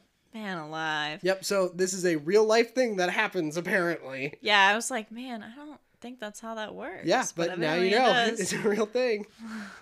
All right, that's awesome. So he's got glasses, and then... He's got his stupid, dumb, orange granny glasses on. Yeah, he's like, when this game is over, I'm gonna go get something that's more my style. More my style. And Willie's like, that's a good idea. They're like, it's better that you can see than if you look good. And yeah. Hayes just goes, I don't know if it's that good. And then everybody's leaving for the game, leaving the locker room. And Eddie Harris goes over to the to Serrano's locker, looks at it, takes the rum, swigs it, and goes, "Up your butt, Joe Boo." And immediately, as soon as he gets onto the field, somebody throws a ball. He walks out and he yells, "Bartender, Joe Boo needs a refill." Yes. And as soon as that happens, a fucking bat goes flying out of somebody's hands and just hits him square in the back of the head. And knocks him out. You just hear him go, "Shit." On the ground. That's all he says. He like goes and falls on the ground. He goes, "Shit." Then it jump cuts to him with a huge ice pack on his head, sitting next to the baseball bats. Yeah. In the dugout. And Vaughn is pitching. He's getting better. Yep. We've got this. He can see. Yep. And then Taylor goes up to him on the mound, gives him a little bit of a pick-me-up speech, and the Indians win. The Indians win it. This is where we're going up. Yeah, we're on the up and up. Moving on up. Then this is the problem is because Vaughn needed a pickup speech because he knows that Dorn botched the play. Well, yeah, it was before. So what happens is he throws the pitch. It's great, but it's a low ball in between second and third. Dorn plays shortstop, so that's his area. He's supposed to get it. I thought he played third base. Does he play third base? I think he plays third base. I thought he played shortstop. He plays third. He plays third base because I remember because third base was never my thing, and when I saw him playing third base, I was like, I don't understand how somebody can play that position. For some reason, it's so backwards to me. I could never play it. So he's supposed to cover that part of the field, and you're going to do a lot of diving in that situation. Shortstops, third base, second base, they do a lot of moving across the inline. And so he was supposed to jump for the ball, and instead he kind of tries to extend for the ball. It goes past him. They get an infield double because it rolled past him into the mid outfield. So somebody has to run and get it. Yeah. And so he just did that because he didn't want to like hurt himself or get hit in the face or whatever. Yeah. Yeah. And that's when he has to like tell Vaughn like, it's the pickup speech. Hey dude, like not your fault. Yeah. Not you. So you get this throw. We're good. And then we jump to they win the game. And Taylor goes immediately to Dorn's house. Yes. We go to Dorn's house, which is this big, beautiful mansion because Dorn gets paid way more than everybody else on contract. And this is a fantastic scene. Yeah, he goes in there. He's small talk. The wife invites him in. They're making small talk in the living room-ish area. Dorn's wife, who I think should have been our main love interest because... Oh, they should have switched places. So should have switched places. Yeah, that was... Yeah, you know she only has like 2 acting credits. And really? Just, like, guess raised a family. How about that? Yeah. Wow. She quit. This was her last one. She does great. She did great. And she's also very attractive. Much more attractive than Renee Russo. Hot take. Hot take, man. But yeah, so she's like, "Oh, I'll go get you guys some coffee," and then Taylor sits down. He's talking to Dorn, and Dorn's like, "Oh, you need advice for like investing?" Yeah. And he's like, "No, my portfolio is not that great right now, but I would like to talk to you about how you didn't catch that ball in the 9th inning when it came straight to you." And he goes, "Well, I'm only on 1 year on my contract. I'm not going to ruin myself. I'm not going to hurt myself to not get another contract. Including my face. Including this merchandise." And Taylor just leans over, turns off the TV, and he looks at him. And he goes, "It could have meant the game." He goes, "Oh, fuck you, Taylor. Who cares about this shit?" And then he like breaks it down for him. And he goes, "You're not going to do that again. Ever." And he's like, "What are you talking about?" And he goes, "Next time I see you botch a play, I'm going to rip your nuts off and shove them down your fucking throat." So fucking, and that's the when wife is walking around the corner. And she listens to that whole part. And she's like, she goes, "Coffee?" And Taylor just gets up and walks out. Yep. So good. Yep. If you botch another play, I'm going to rip your nuts off and shove them down your fucking throat. Yep. Awesome. Yeah. Then we get Vaughn is at the bar at the jukebox. And he's trying to pick a song, and a girl just comes up to him, puts a coin in the slot, and she's Wild thing. I think I love you. And Vaughn just gets that creepy smile on his face, like, I'm going to get laid tonight. Yeah. And then we get another little montage of everybody that we see. Every time there's a team discussion, we get the same people. Yeah. Oh, I think they're going places. Oh, I think they could win this thing. And so we get that one. Groundskeepers who go, I still think they're shitty. Yeah. And then we'll go back to the locker room. And this time, first we get the whirlpool is broken. Can't get it started. And then... because Brown's going to go use it. Lou Brown's going to go use the thing. Lou goes on a tangent, just like cussing it out. He's like, I'm going to go get that bitch on the phone. And then Serrano just like takes a move to the left and Rachel's behind her. Yep. Rachel's right there and Brown's just standing naked. Don't you want to cover yourself up? I'm fine. No, he's like, we're out of towels. We're out of towels. No more towels. Yep. She's like, I can handle it if you can. And then she's going to walk around the room and sexually harass every character in this. Everyone. She touches Willie's hair. Yep. And then she like goes to Vaughn and like pats the cup and he's like, the cup still works. Knocks on his cup. And Vaughn's face is like, what the fuck? Walks over to Serrano, slaps him on the ass. Yeah, I was like, okay. And then over to Taylor. What does she do to Taylor? Taylor like runs off. Yeah, Taylor's like, oh, I'm fucking out of here. No, I'm not doing this shit. Yeah, all while they're having this discussion about how she can't afford to pay for all this new stuff because they're not getting people in. They're lucky that she can even pay their salaries. Yeah. We all know it's bullshit. Yep. And so they'll just have to figure something out. And they do. They put a motorboat motor. They put an outboard motor. Yeah. In the jacuzzi tub. Which could in the grossest water I've ever seen in my life. Yeah. Taylor's like sitting in this muddy, rusty, nasty, gross water. It's like leaking out of the motor or something. Because I was like, that can't be. And then Willie gets it started. Yeah. And he just like smacks it and he's like, yeah. And then smoke just starts pouring out of this outboard motor. So gross. Yeah.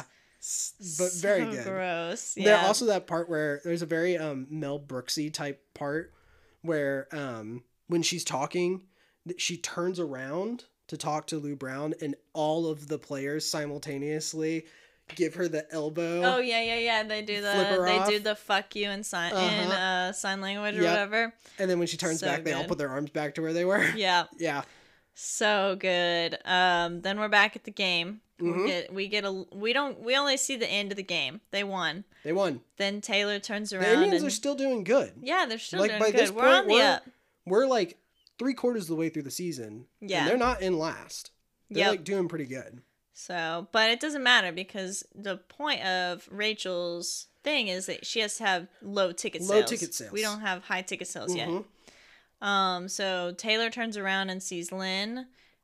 She's getting up to leave and he runs to the parking lot to find her, but his car's on the other side of the field. Yep.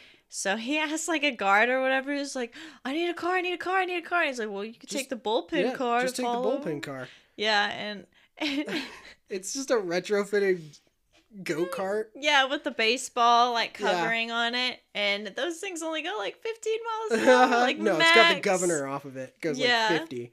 But yeah, it looks like a big baseball hat. So good. Yeah. And then he shows up at her actual apartment. Yeah, and doesn't even like knock on the door or anything. She doesn't lock her door. Yeah, he goes up the stairs. Which is ridiculous. She's just laying on the couch like, do I love him? I don't know. Not even surprised when some random human is in her house. Still wearing his spikes. I want that to be known. He's still wearing spikes. And like walks into her house, and then this is where I was like, wasn't the 80s and the 90s like the golden age for serial killers? Yep. Yeah. 70s and 80s. 70s and 80s is a golden age for serial killers. So this man could just be a serial killer. So hey, lock your fucking door. So freaking lady. Ridiculous. And then he walks in and maybe the hair turns them away. They start talking about all the shit from their past, and then she's like, he's like, how does your parents like Tom? And she's like, you're still their favorite. And he's like, ha, ha, ha, ha. And all I could think about is you can hear his spikes clicking on the floor. And I'm like, you're ruining her floor.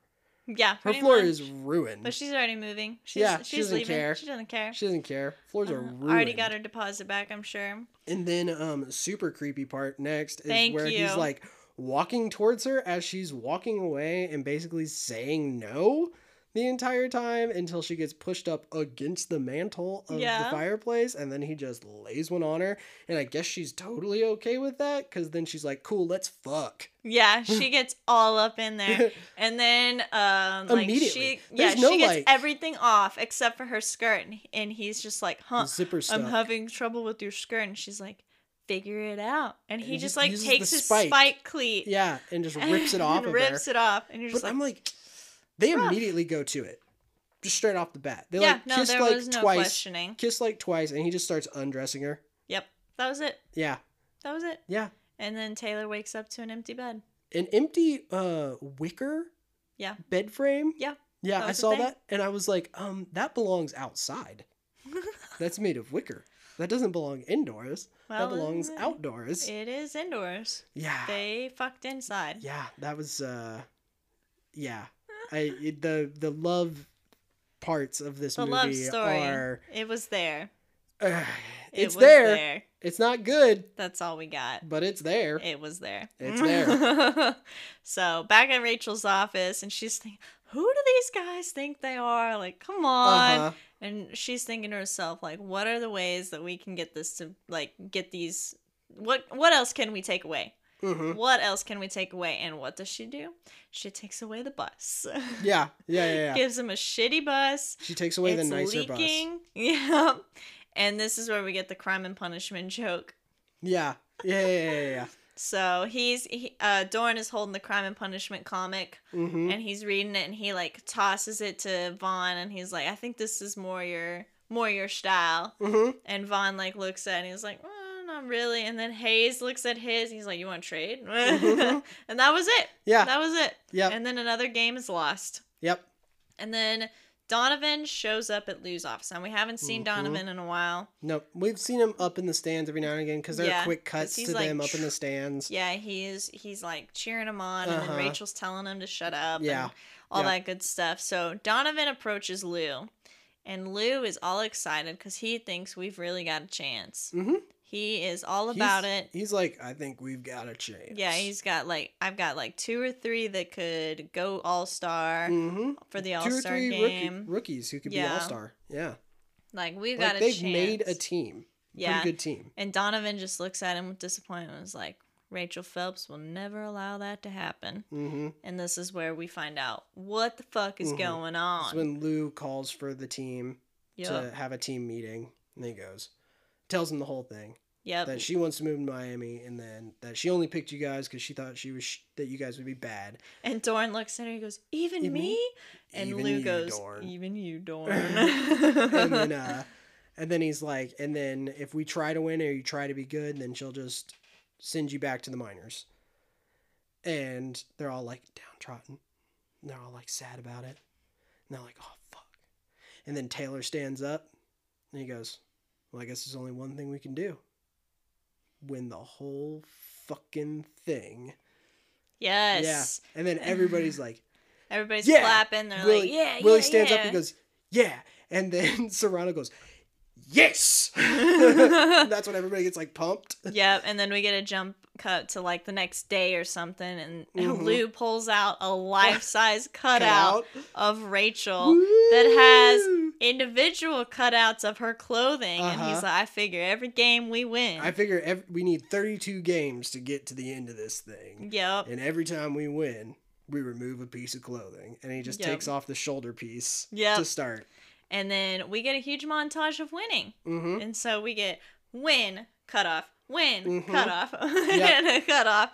And then we get the American Express card commercial. I love this so much because this is baseball players doing commercials. Like, to a fucking T. This is baseball players doing commercials. So, have you ever seen on mainstream television baseball players in commercials? No. Who do you always see? Not unless they're like fighting a disease or something. Right. And they like partner. Who do you always see in like football players? Football players. A lot of football players are very charismatic. They're very like TV personnel, very good at talking to people, right? So some of them are really weird. Like most athletes are kind of, there's an awkwardness to them, but like the Larry Fitzgerald commercials are great. Everybody knows the Troy Polamalu commercials. Everybody loves the Patrick Mahomes commercials. Like everybody knows Aaron Rodgers commercials. I like the Watts commercials. Yeah, the Watts commercials are great. Like there's so many football players who do good commercials. Baseball players are so fucking awkward. And that's exactly what this scene is. Hello, we are a Major League Baseball team. And they all put their hats on because they're all in suits. And then they all read their lines just straight up. Yeah, and they're like, you don't recognize us, but... But that's because... And then they start talking about American Express. And then you get to Dorn, who has the best reading of all of them, which is just like... the most awkward. Yeah, he's all like super tense, and then he does the snap. Yep, and then it goes to Lou. Lou says his line, and then Willie Mays Hayes slides into home with the American Express cards, and he goes, American Express card. Don't steal home without it. And it gives the wink, and I was like, honestly, great. Perfect commercial. This is a perfect commercial. If you guys ever go to baseball games... sometimes on the Jumbotron, they'll have stuff where they're like talking to the players from the team about stuff. That is always how it is. And we always play a game when we go to baseball games of the awkward photos they take of the baseball players and who's going to have the most awkward photos. Because they're always slightly at a down angle, which is terrible for photos. Like everybody knows this. And then they've always got some weird smile. They're like... I've always judged their photos. Yeah. It's pretty funny. So them making an awkward baseball commercial, prime. So good. Yep. And then we get a montage of the fans, like doing their thing. And they're excited. They're pumped. Yeah, they're excited because there's only one more cutout strip to get. Yep. We just have the boobies. Just the boobies. Just the boobies. Just the boobies. And everybody's announcing on the news. We're getting it all together. Like, we are ready for this game. Everybody's rallying they can behind win it. the Indians. And who do we see on the TV screen? None other than Dorn, who has taken some sort of mistress back into another door, and he's cheating. And who do we get again? Another scene with Dorn's wife. But she's laying in bed watching TV. Yeah, and she like supporting jumps her up. husband. Yeah, jumps up, takes off her glasses, realizes whose it is. She's like, "Fuck this! I'm gonna do something about it." Yeah. So, then on the plane, Lou calls Vaughn. He's like, "Listen, I'm gonna start Eddie." Because he just has a little bit better of a record against the Yankees. Exactly. Like it's just a smart move. So don't read into it because it's no big deal. Yeah, and Vaughn is like, okay. Like definitely is reading into it. Yeah, definitely reading into it, but trying to play it cool. And then we get Vaughn at the bar, and he's actually got a beer this time. He's drinking a beer. He's drinking a beer. And who shows up? In a little red dress. In a little red dress. Always the right move. Always the right move. It is Dorn's wife. And then she comes up and says the worst pickup line I've ever heard in my entire life. Please enthuse me. So she walks up and he's sitting there and she goes, can I have a drink with you? And he goes, sure, I'm not going to be very, very good company. And she goes, why? And he goes, nah, it's nothing, job stuff. And she asks him, he's like, I'm a ball player. And she goes, I know. And he's like, then why'd you come over here? And she goes, because you are the sexiest man I've ever seen, that I've ever laid eyes on. And you looked like you needed some company. And then he's like, oh shit, I'm getting laid tonight. Check. He just goes, check. Yep. And then we get a jump cut. But that would not be a good line. I'd be like, no. Try again. Yeah. Why don't you leave, come back, try again? Maybe. Or just leave. Or just leave. Yeah, or just leave. Yeah. So we get a jump cut to Vaughn's place. Her getting out of bed. Yeah, her getting out of bed. And putting her dress on. Yep. And she's just like, and Vaughn's like, oh, you're leaving? Yeah. And she's like, yeah, I've got to get back home. And he goes, well, I never got your name. And she says, I forgot her first name. Suzanne. It's Suzanne. She goes, Suzanne. She goes, Suzanne Dorn. And he's like, Dorn. She goes, Mrs. Roger Dorn.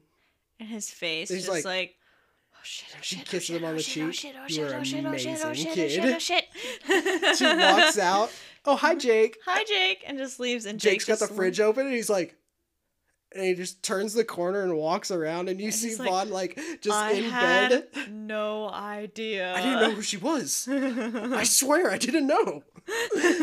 He's like freaking out. So next day, Jake is like, all right, get in the locker room, just stay get away. Your stuff, get out onto the field as soon as possible. Avoid Dorn at all costs. We need to win this game. And he's like, all right, aye, sir. Gotcha. And then Willie Mays Hayes walks up to Jake and he's like, listen. We got a problem, Jake. Yeah, got a problem.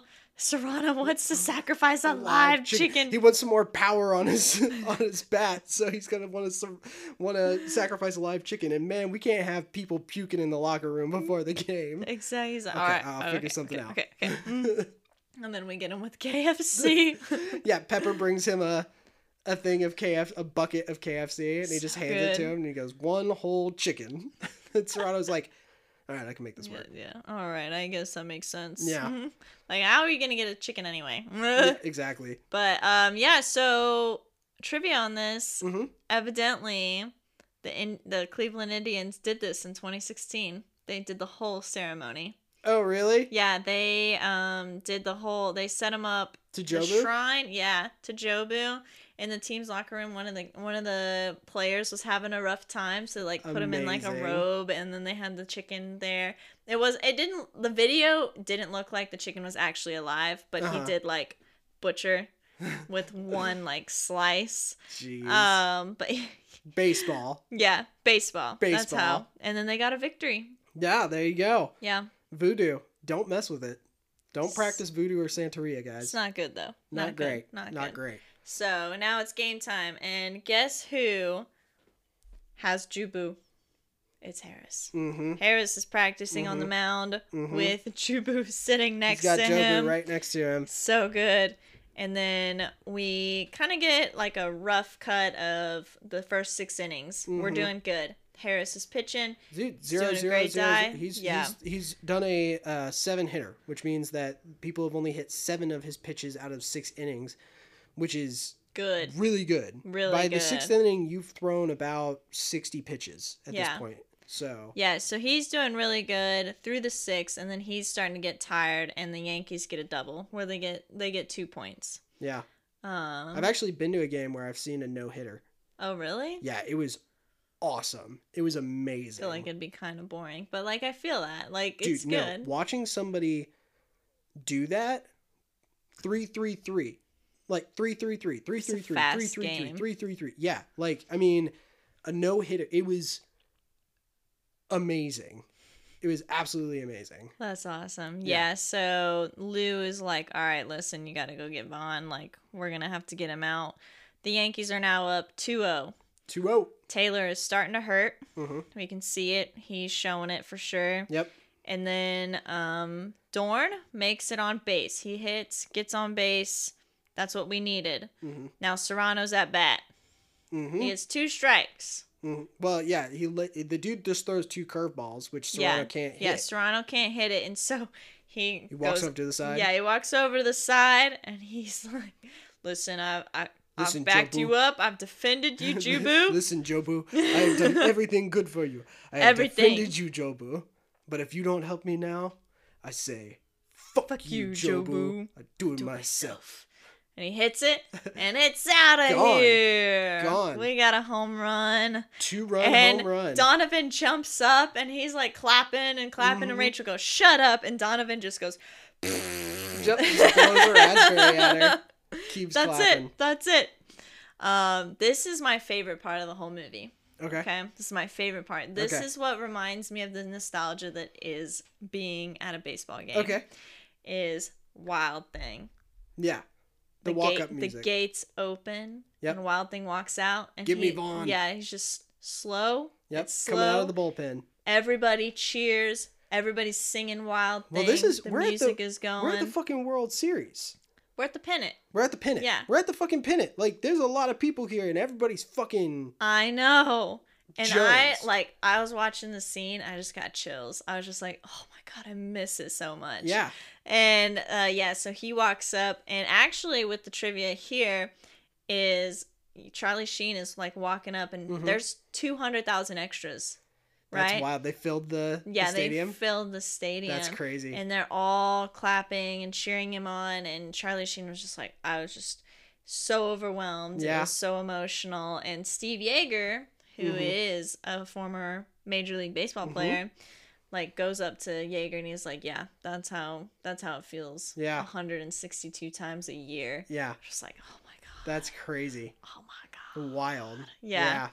So, all right, let's do it. He does a few practice pitches. Just like they do. You always get a few warm-up pitches. Just like you do. You got a warm-up pitch. And then strike one. Awesome.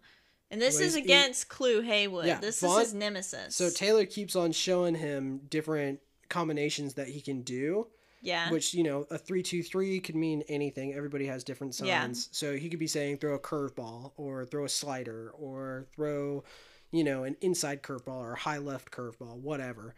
And the first two, Vaughn's like, and so he gives him a 1. And we learned that a 1 means just a fastball. Just straight up fastball. Yep. And this is against his nemesis, Clu Hayworth. Yep. And strike 1. Mm-hmm. Shit. Clu is all over the place. Yep. Strike 2, and it was recorded at 99 miles per hour. That's the highest we've seen him do so far. Mm-hmm. Okay, takes a deep breath. He's like, oh, and Taylor's like antsing him up. Well, we've done all these things. Maybe we should try something. Yeah, we'll try something different this time. He puts 1 down again. We're gonna do another fastball. Yeah, Vaughn is like yeah, we're doing that one. And strike 3, and it's at 101 miles per hour. Yeah. And you know what? It's really funny. This type of shit, this is the things that happen is if you do have a particular pitcher who is bad against a certain batter or a batter who's bad against a pitcher, they will do this kind of shit to each other to like prove themselves. So him throwing 3 fastballs in a row is just a big, I dare you try to hit this fucking ball. Exactly. Yeah. Yeah. Like, is a big fuck you to Clu. Like, so good. So that's 3 outs. Mm-hmm. And we're going back to our team. Hayes is up to bat. Hayes is up to bat. He's got it. He hits it, and he makes it to first, and he's safe. Yep. Taylor is in the lineup behind him, so he goes up, and we get a little snippet of Hayes. He keeps trying to steal. The pitcher keeps looking at him. He keeps scooching out a little bit. Yeah, scooching out. Mm-hmm. He's safe. He comes back. He starts scooching out Scooching out again. He's trying to get what's called a lead. Yeah. Which is where you're off the plate, which means you can be tagged out. Exactly. If you don't get back to plate in time. But if you have enough of a lead, then you can get to the next base pretty fast. Exactly. So he's trying to make it as far of a lead as he can. Because when he throws that ball, he's going to run. Yep. And what does the pitcher do? Pitcher throws the ball to Taylor, and Hayes takes off. He takes off. And Taylor doesn't hit it. Nope, strike. Yeah, it's a strike, and so the catcher's trying to throw it to second. Get up, throw it to second. Hayes makes it by a hair. Yep. By a hair, but he's safe. He doesn't get what happened to him the first time he tried to steal second. Yeah. Which is where he ends up short, and the second baseman goes, come on. He gets teased, yeah. So, Hayes is safe at second base. And now Taylor is pointing to the bleachers. Oh, yeah. Well, he looks over at the dugout, and he looks at Lou, and he sends the signal. Yeah. Right? All the patting and touching the hat and all that kind of stuff. Yeah, which I don't know how they understand that stuff. Only one of those things means anything. Oh, okay. So all the rest of it is to confuse the other side. So how do you know which one? They practice. Oh, okay. They practice. They whenever I touch my elbow, that means I'm going to do this thing. I'm going to try and hit it out of the park. Whenever I touch my nose... all the other signals are fake. Whenever I touch my nose, it means I'm going to bunt. Yeah. Right? But the other stuff throws off the people who are watching, who are trying to figure out your signals. Yeah. So for a lot of people who don't know what we're talking about, in baseball, they'll do signaling, which means your first base coach, your third base coach, and your dugout coach are all talking to each other using hand symbols that they made up. So they're touching their hat, they're plucking their ears, they're picking their nose, they're clapping a whole bunch, slapping their knees, whatever. And that means something to the people who are on field, because baseball is strategy. Baseball is all strategy. And so whenever you're doing that stuff, the other team is watching you because they want to know what you're trying to do. They want to know what pitch is coming next. They want to know if you're going to try and steal base, what kind of hit you're going to do, so they can move their players around to accommodate for that, right? And a lot of people would know about this with the Houston Astros thing that happened where they were trying to strip them of their World Series title because they thought that they were sign stealing using like a whole convoluted system of like trash cans and cameras and all that stuff. And people are like, oh, they're fucking cheaters. And it's like, that is the essence of baseball. People have been sign stealing since the beginning. That's the whole point that they do this crazy fucking shit, right? Is because people sign steal. They used to put like fake fans in the stands with binoculars like they were watching the game, but really they're looking at the dugout and like, oh yeah, when he does this, it means this. Like, sign stealing is a part of the game. And so that's when he's doing that. He's like, only one of those is real. Yeah, he's like, I'm going to do this thing. And that's when Brown's like, that's a good idea. And so he tells him yes. He with says whatever. A crazy idea. That's a crazy idea, but it might work. But it might work. And so he like does the thing back that says yes. And you see Hayes touch his chest, which means, cool, I know what's going on. Yeah. And so that's when he gets up into the box and points to the stands like Babe Ruth. Yes. Babe Ruth in the 32 series. Since Babe Ruth. Yep. So he's pointing to the bleachers. And Taylor has to duck the pitch. Yeah, dude throws the pitch at his head. Yeah. Which should have got him ejected. Yeah, it should have, but for some reason, they like the Yankees. Yeah. I don't know why. I mean, people really do like the Yankees for no fucking reason. They're almost as bad as the White Sox. Shots fired. Shots fired. Okay, so Taylor has to duck the pitch. Uh-huh. Does it again. He points to the bleachers. He's like, it's going to be out of here. Yep. What does he do? The second that ball hits that bat, it's a bunt. He bunts. He bunts it. So when he did that, when he was pointing out, probably the outfielders moved back. Yeah. The infielders probably moved back a little bit to compensate for maybe a pop fly or something to that sort. Mm-hmm. Whatever. He's going to throw the pitch high on the plate to make sure that when Taylor hits that ball, it goes off the top of the baseball bat instead of hitting it square. So they're doing all these things expecting that he's swinging for the fences, and he just puts that ball out there for a bunt.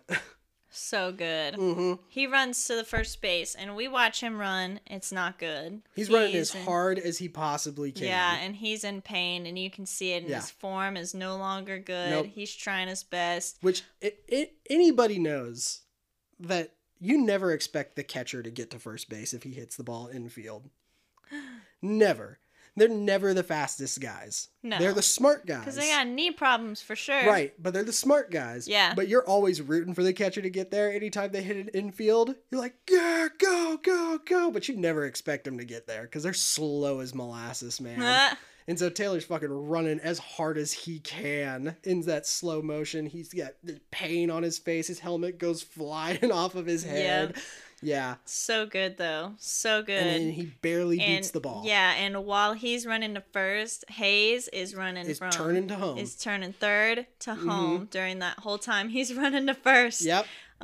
So he gets safe. Which is contingent on him getting to first. Yeah. If he's out at first, Hayes cannot advance. Exactly. So he has to get to first to allow Hayes to come home. Yep. Yeah. And so he makes it to first. And he's safe, and they try to throw the ball for home. Mm-hmm. And Hayes is safe. Safe. What does that mean? We win. Yeah, because we're in the top of the 9th inning, so there's no more game after this. If they ended on 2-2, you go into the 10th inning.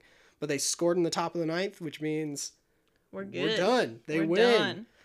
And everybody's cheering. Everybody's in the crowd cheering. Oh my God, the Indians win it! And you just see his associate pick up the bottle and start drinking it. And Ubeck is like, oh. Okay. Uh-huh. Because this guy's never had a line. He's just watches with facial expressions. He does have a line.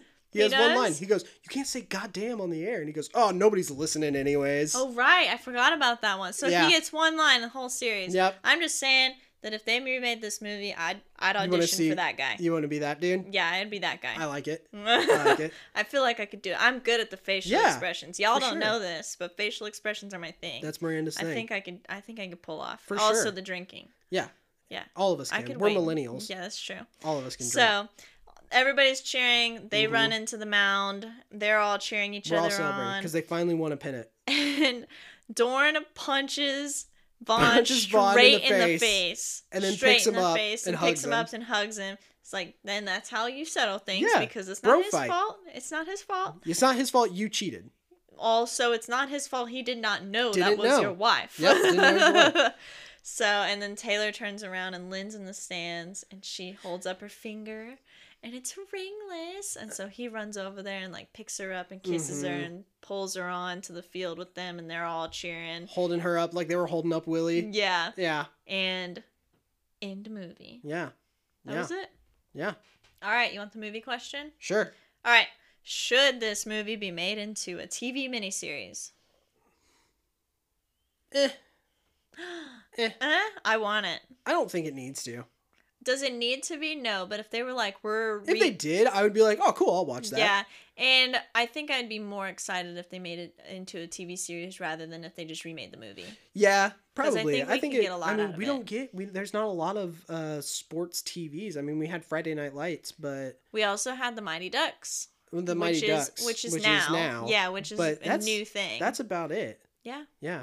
I mean, I've written a pilot. We had Friday Night Lights. Did you just say that? Yeah, that's what I said. That was the first thing I said. I completely was thinking of other sports show while you were saying it. Bright eyes, big butts can't lose. Yeah. Yeah. But and we haven't watched the Mighty Ducks show series just yet. But if you have Disney Plus, it's on there. Yep. Let us know. But yeah, there's not a lot of sports shows out there, so that might be cool. And I also think the characters could be awesome. They probably would explain baseball a little bit more too, because we'd get more baseball time. I feel like Major League is made for people who know baseball. Yeah. Because they don't explain the rules of baseball. No. At all, ever. But they play out the rules of baseball in this movie really well. So like, if I hadn't have said that Taylor had to get first in order for Willie to be able to come home to third, otherwise he wouldn't have been able to advance. Most people probably didn't know that that's why that was important for Taylor to get to first base. They probably thought it was just him, like, you know, hurrahing, trying to get to first base for like his own self-worth or whatever. But no, he had to get to first in order to allow Mays to come home. And so like, they don't explain that. They don't explain a lot of the other rules in this. They don't explain the high pitches. They don't explain hitting the dude and advancing him. They just say it. Yeah. Which I love as somebody who knows baseball. Yeah, you just get that shit out of the way. I think this is a movie made for people who understand baseball and know baseball. I also think the character development could be a lot better. Like, I'd love to get to know more about Willie Mays Hayes. And what happens to all the gloves in his room. I'd love to know more about Serrano. Yeah, I think it'd be really cool. And we'd get more baseball actual time. Like, probably. There's like two games where we get like you'd more probably than get a pitch. game every like episode or every other episode or something like that. That's what I'm thinking. Yeah. So I'm for it. Yeah, I'd watch it. I'd watch it. I'd prefer it to a good old-fashioned remake. As somebody who has written a pilot for a baseball series... That's true. I would prefer it not to exist, which gives me a higher chance of getting mine made. That's also true. But unless it just gets the ground running on sports TV series. That's true. I would watch it. I would watch it. Yeah. All right. Tell us what you guys think. Would you guys watch it? Would you want it to be a TV series, or would you want it to be remade into a modern movie where you don't have a creepy love story line where it's basically a serial killer? Ooh, somebody should write it that way. Somebody should somebody make a YouTube video that's Major League, but it's a trailer for a murder instead. Oh, yes. I would love to see that. I would watch It's like those Harry Potter ones where they turn it into like a teen comedy, like a quirky teen comedy, but only instead make Major League into a creepy ass serial killer movie. Yeah, so any one of our listeners out there, do that please and send it to us over on our socials. You can catch us at Facebook at Two Thoughts for a Penny Podcast. You can catch us on Instagram at Two Thoughts Podcast, and on Twitter we are Two Thoughts Pod. If you're listening to this on Apple, please give us 5 stars, leave us a review. It really helps us move up the charts so more people can see us and listen to us. If you're on Spotify, follow us. That helps out. If you're on any other thing that gives you the ability to leave a review or follow us or tell people about us, that's great. And the biggest thing that you guys could do for us is tell people. Just share us on Instagram whenever we put up a story or a post, or tell your friend who also likes movies about these two dumb idiots who talk about movies for a couple of hours, and it's real chill and doesn't have to be this crazy in-depth thing. So if you guys let the word out, it's the best way for us to grow and keep giving you guys content like this. But until next time, we will catch you on Two Thoughts for a Penny.